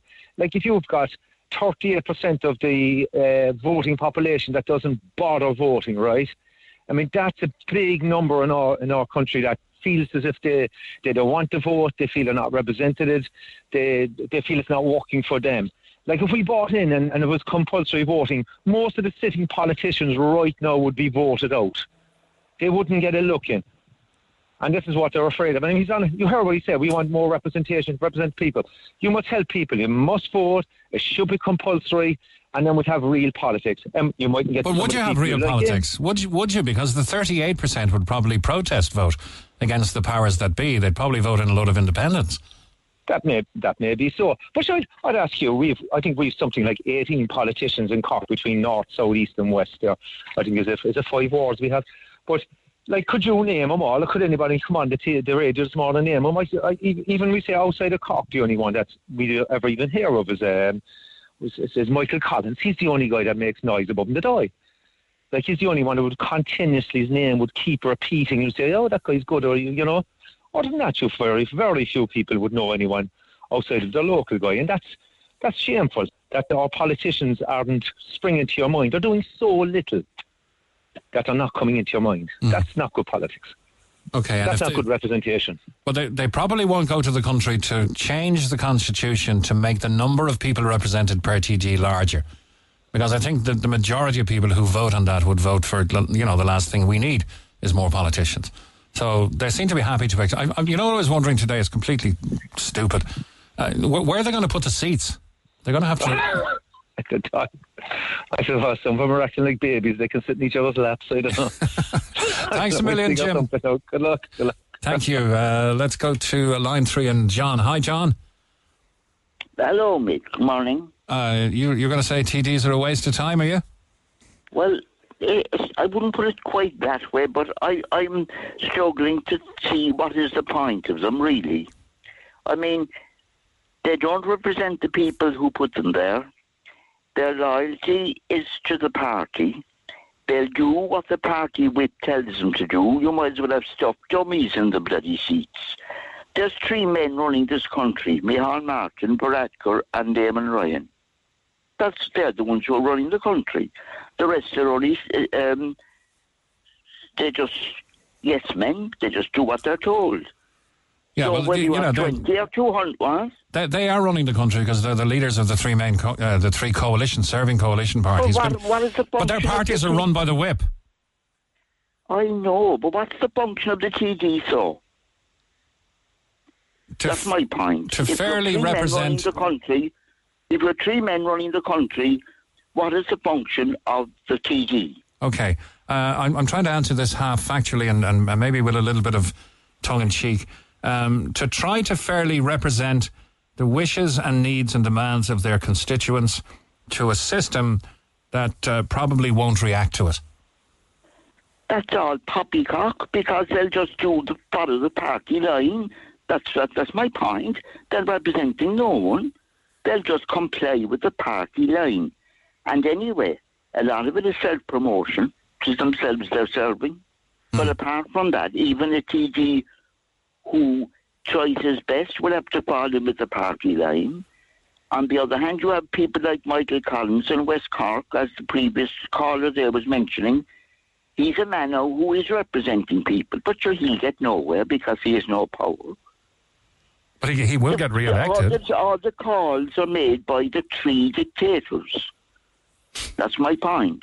Micheál Martin, Neil Varadkar, Eamon Ryan, you say? Yeah, they'll determine party policy, and all the other stuffed dummies then will just vote yes, yes, yes. So who are they serving in the end? So they're serving the party, not the people. We're looking at Cork North Central going from 4 to 5 TDs. Would you say, why do we need 5? Let's see what 4 can do for one more turn. Listen to me. There's the school up near me here before 5 held a protest the other day, and you had 4 TDs at the protest. And what could they do? Well, who were they protesting against? Why didn't they go and do something and be effective? So let's see now what before 5 TDs come on the scene. Let's see what 4 can do. And it will be very little, I can tell you that. Tell me about that creche situation. Well, you've had it all week there. So with Neil Prendeville. I know, but I haven't been here. Well, ask someone in the studio, they'll tell you. All right, okay. Okay. All right. All right, mate. John, thanks a million. Anyway, listen, you're a good, I like to hear you, you're a good standing, and I'm not buttering you up now, but you're effective, you know. Oh, that's thanks. the point, you see, to be effective. Talk is no good. It's to do. That's the thing. Yeah. All right, mate. Can I give you a song that you might enjoy listening to? All right, go on. It was written by a guy up in the Aran Islands. It's very well delivered by Christy Moore, who I'm sure you'll know. Get someone to stream it for you. Look it up yourself. If you have Spotify, you can listen to yourself. It's called Lingo Politico. Lingo. Oh yes, Politico I'm familiar with that. That's very. Yeah, they got the ball and the gall and the army and the train and the gravy and the train, isn't it? And they're trying to sell us water and it's pissing down with rain. Thanks a million, Jim. Right, or John, thank you. Get it off your chest. Call Neil Prendeville now on 0818 104 106 Red FM. Getting close to 11:30 on this Thursday morning, the last day of August. On line 2, we have Michael. Morning, Michael. Hi, Neil. I was just going to say to you, I said the TDs are elected by the constituents, but they have to represent the country and whatever issues arising in the country. Okay, they do with their vote, but with their representation, they need to represent their constituents. Yeah, but that represents the country. You might say it doesn't matter what county. You might say if from someone went from Kerry to Micheál Martin, he'd have to give them representation because he's elected to the government. Yeah. So what you're saying is anyone from anywhere in the country can feel that they should be represented by any politician in the country. Yeah. Then why do we have constituencies? Because you might say that would be you might say they're getting their votes from, in a sense. They're getting representations, in a sense. So you might say whatever issues arise in the country, they have to take the whole situation aboard. Okay, and that's before their collective vote, of course. And then you've got the trade-offs and the people missing and party policy and the whips and all that. Yeah, you'd have abstentions, the whole lot. It's the same like local governance. Like do you think, Michael, that the current, or as they exist now, the mapping of the constituencies have begun to fail people? Do they need to be changed? I say they would. Like, they have to be changed from the Constitution. It's stipulated in the Constitution, so it has to be done. Yeah. But I think, when that was written into the Constitution, we didn't have the digital means of communication and dissemination of information that we have today. Do we really need 14 more TDs at a cost of £3 million? Well, you might say it's giving more representation to the people. And it's giving us more, you might say, view, like we could change, you could change party. All right, so you're saying they're elected by their constituents but have to represent the entire country? Yeah. Yeah, okay. They have to, because you have to look at it. You have so many councillors in the county and they take the whole situation aboard. It's not like their own constituency. They have to take the whole county. Yeah, but surely the councillors make representations to their TDs from their constituency. Yeah, they do. Surely the TDs take it to the elevated position of those in cabinet. Surely there's some pat on the back and I was going to say brown envelopes, but that doesn't happen inside the house. I would say it's necessarily favouritism. Horse trading, perhaps. It'd be favouritism promotion. Like, you think that you're a councillor, you're only getting such in salaries, and you're promoted up to Vice Lord Mayor or Lord Mayor, you get more money. But isn't the very nature of politics the cloak and dagger of always wanting to better your own seniority and your own position, always wanting to make sure you've enough done so the voters send you back in, always trying to remain as popular as you can for that 4 or 5 year time when you got to go and knock on doors to stay on the gravy train, but always trying to keep your party boss happy and always trying to get that promotion. Oh yeah, you might say it's all party politics. That's what it is, party politics. Yeah. That's what they're going to do. You might say, we don't dictate what they do anyway. We only vote for them. Oh, yeah, absolutely, 100%. We just put them in power. That's all we necessarily do. You might say, we could be shouting for change till Timbuktu, but the change has to happen. Okay. You might say, Sinn Féin have to put more seats there to roughly change to happen, or a new party that have to come from the youth. Yeah. The youth will have to change the way the country is going. Billy Connolly once said the very desire to be a politician should bar you for life from ever being one. That kind of says it all. Michael, thanks a million. All right. Cheers. JP's on line 1. Morning, JP. Good morning, Michael. How are you? I'm okay. I'm good. I'm better than I was. I just want to emphasise a point there that Eugene brought up about ladies in the home working all their life and not entitled to a state pension. Otherwise, they'd be means tested to obtain one, and that goes down a kind of a laborious road. I just want to tell you, highlight to your listeners, a very, what I call cruel change coming up, and people don't realise it. I checked my A1 contributions of late, and I went into, for want of a lady guru, and she was absolutely excellent. She added up all my stamps from the time I worked till the time to 66 years of age, which I'm not yet. Is this in the Blackpool Revenue Office? Or did you do it over the phone? No, I went into it. It was actually Citizens Advice. Oh, okay. An excellent lady. But what they do now, I don't want to get too technical. The amount of years you work as against divided into the amount of A1 contributions you made over that period of time, right? Mm-hmm. Is equivalent to a bar. If you have the maximum stamps, you get the maximum pension, and so forth down along. Your stamps reflect what you get. Are you with me? Yeah. And there's a fourth from 0 to 10 years, 10 to 20, 20 to 30, and obviously 30 to 40. And is this reflected fairly for self-employed as well as PAYE workers? Well, I can only speak from the position I'm in, and I'm a PAYE person. Okay. I don't know.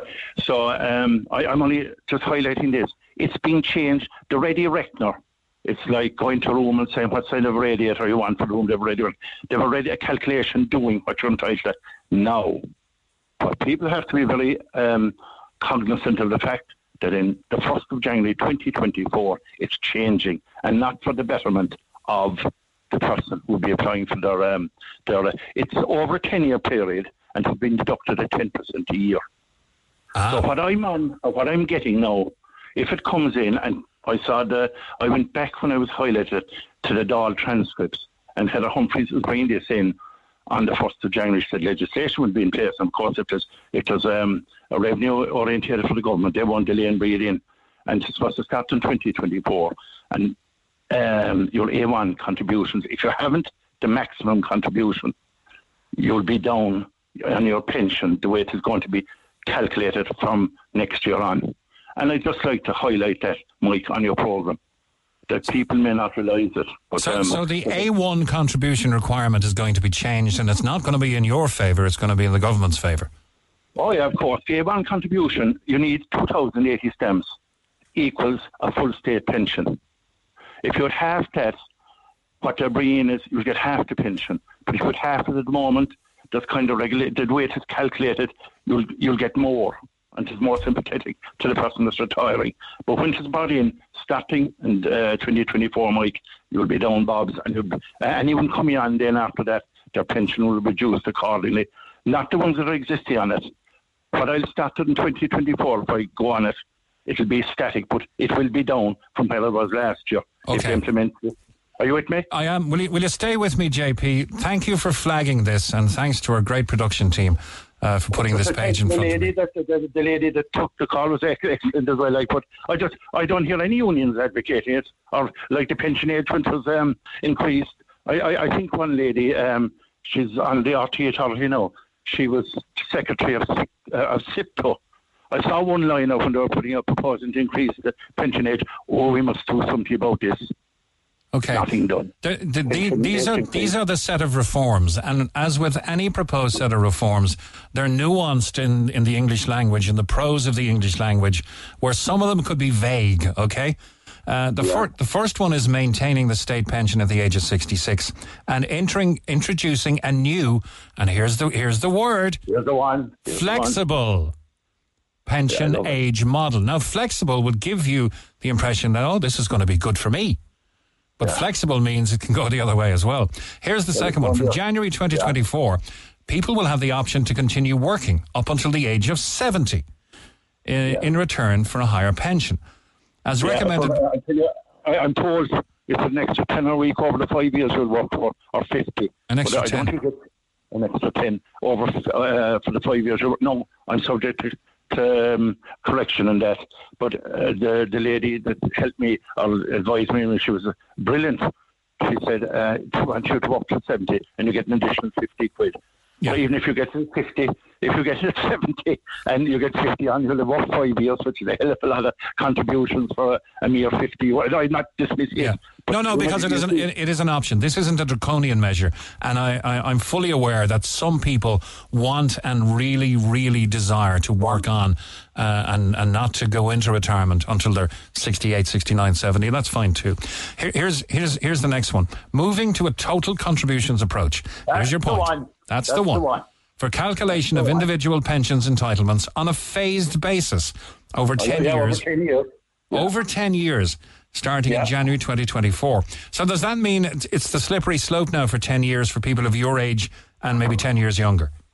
Yeah, you were on paid credited contributions before. I'm not a good on this now. I'm only a lay person, but I'm good on the pickup. The total contribution approach starts from the 1st of January. And just supposing I was on a pension of just say €200 a week, I would say 200, and that's what it is now. My understanding, that'll be 180 when I get it, we'll say in January, because the rules have changed, legislation in, and to be implemented, and they won't hold back in that. So mine starts at 180, we'll say. But that, I'm understanding also that won't change, subject to increases in social welfare over budgets and periods of time if I survive to calm down. Yeah. That's number one.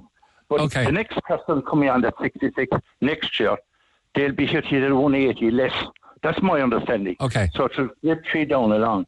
So the person in 10 years' time will have, and that's my understanding. No, it might be, I don't, she said my pension would be 225.50, and if they do it this way, it will be 123.40. Oh.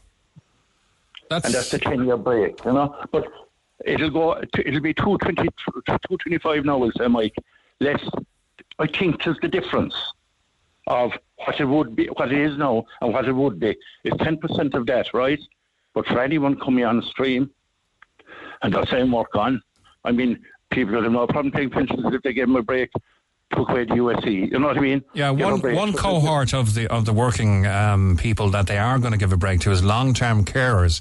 So there's positives in here as well.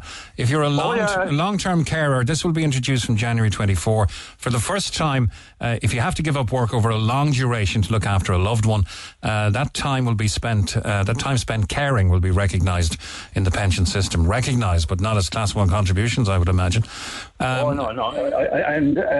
You're dead right there. I want, but it's the way they're doing it. Look, they're taking, and carers deserve everything they get, but the cohort of people that would be working, and no, they're not. They are working extremely hard. I'm not dividing conquer job. They deserve everything they get. But here's one I don't understand. The Department of Enterprise, Trade and Employment will introduce measures that allow but do not compel an employee to stay in employment until the state pension age. Does that mean you can't be fired or something? Rita, run that by me again. The Department of Enterprise, Trade and Employment will introduce measures that allow but do not compel an employee to stay in employment until the state pension age. Sure, we're all allowed to stay in employment until the state pension age, aren't we? I don't understand that one. Here's another one. You're going to get access to your PRSI contribution statement in a manner that will enable you to understand your entitlements. Thanks very much. The long term, you can actually get that. Sorry, Mick, for cutting across. No problem. You can get that straight away. You can go online, look for your PRSI statement. If you're registered with social welfare and have the card, they'll know it. They'll send you a password.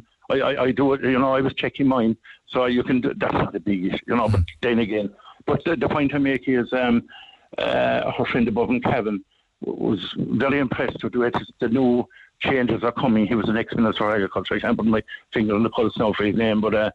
He really thought it, but like if you delve into it, it's not good for the person. Like I'm delighted carers are being recognised, and only rightly so. Yeah. But I'm just thinking, we said the 2 individual portfolios. If you take it on the worker, the only way you'll get a state pension in my books now, starting next year, unless you're full 40 years. Contribute pension at 52 a year. Yeah, and the final commitment here recognises 40, because some people started work at 15, 16 years of age and would be quite young with 40 years done. A commitment to explore. They won't recognise stamps under 16. You know, if you worked at 15, if they want contribution, they'll only recognise from 16 onwards. But this will be a small cohort, but they're giving a commitment to explore the design. Explore. We'll have a meeting about having a meeting. We'll have a meeting, then we'll go on to a coordinated meeting. We'll explore the design of a scheme.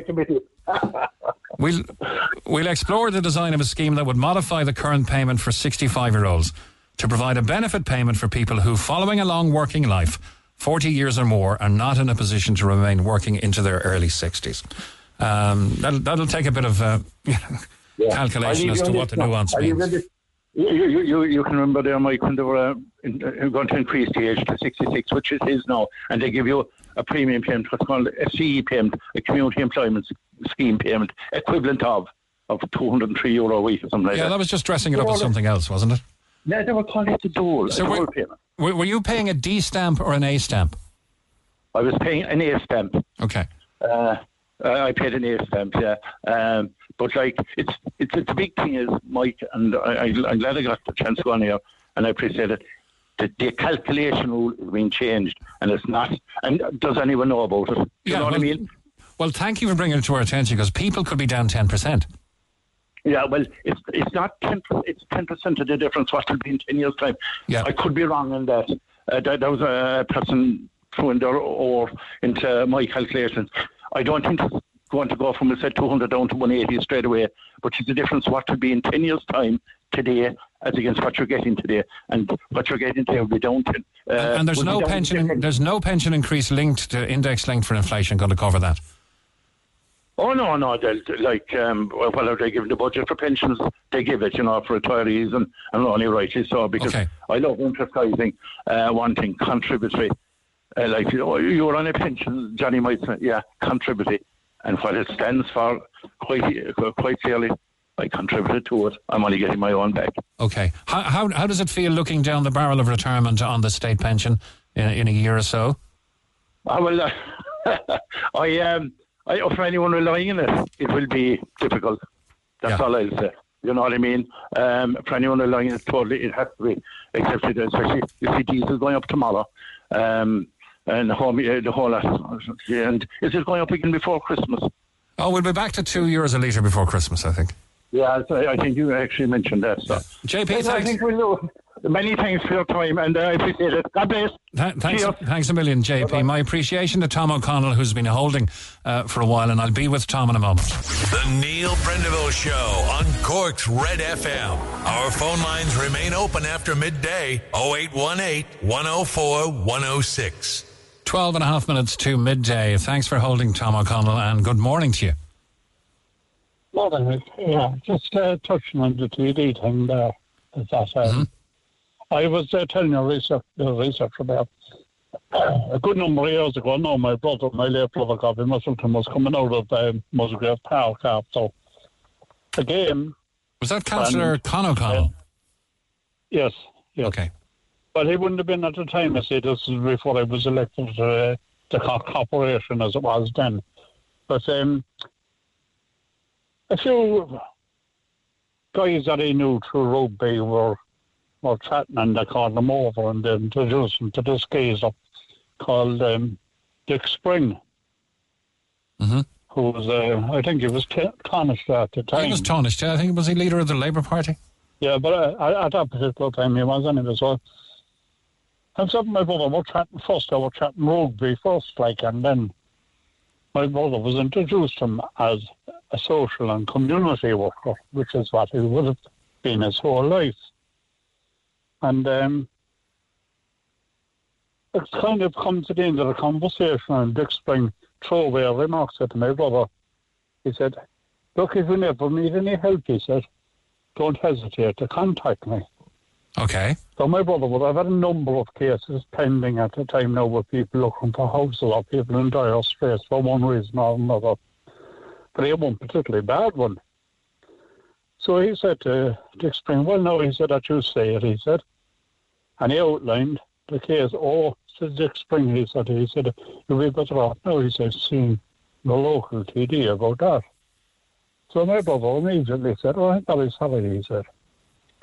He said, "I apologise," he said.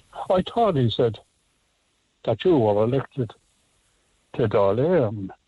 And Dick Spring kind of gave him a confused look and said, "I am." Well, he said, "Yeah," he said, "I was elected to Dáil. Therefore," he said, "you became a TD," he said, in Dáil." And Dick Spring said, "That's right." He said, "My TD," he said, "everybody's TD." He said, "Don't be pushing me towards the constituency thing at all," he said. Ooh. He said, "You made me an offer and I asked you a question." He said, "You're just after proving your work." You made me a platitude and then rebuffed my offer, more particularly. And he walked away from him. My brother walked away from him.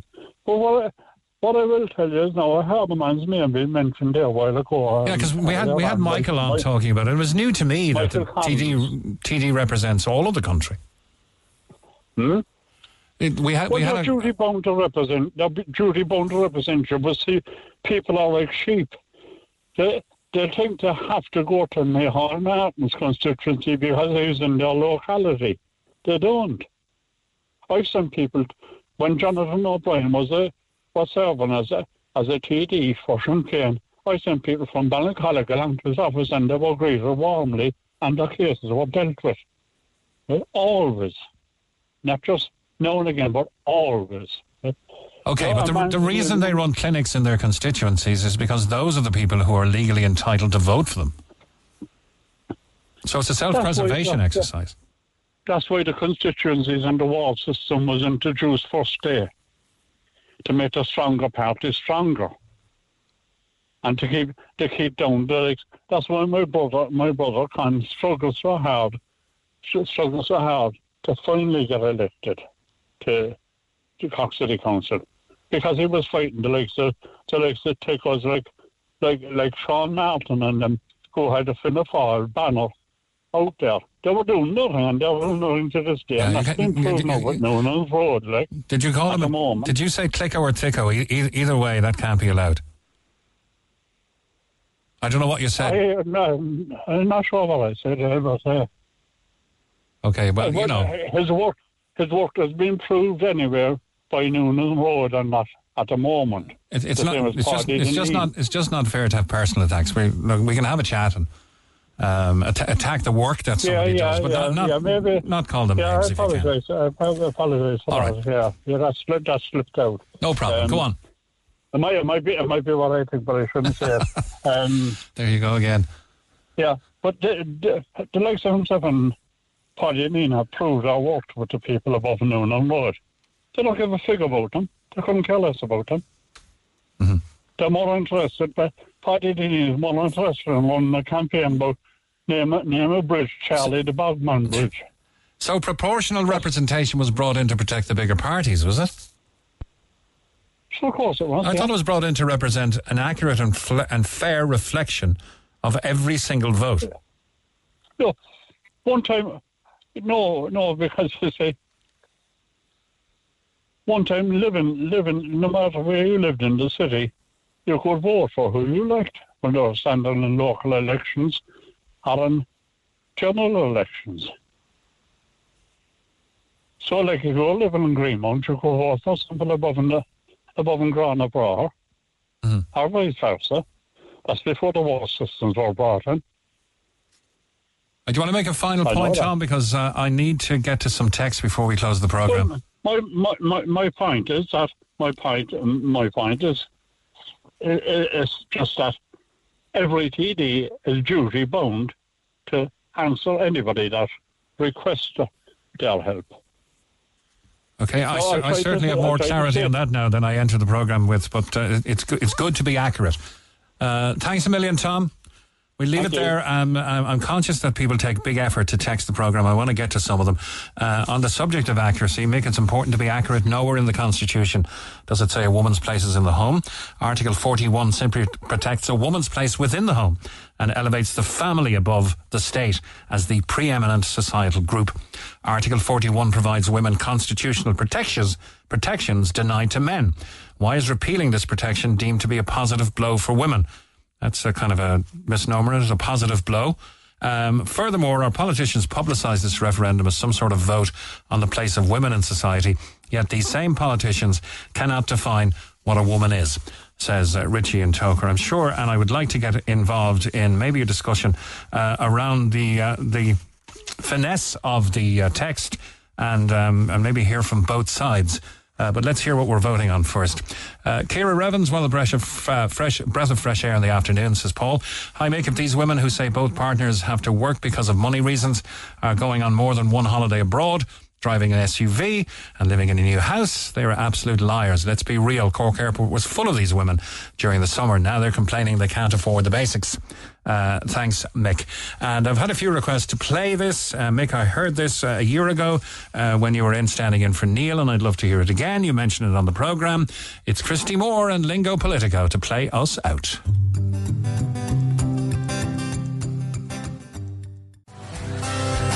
Great Christy Moore and Lingo Politico. My thanks to Kevin, to Claire and to Lee, the show's producer today, and we have news at 12 on the way. For more Red FM podcasts, go to redfm.ie/podcasts.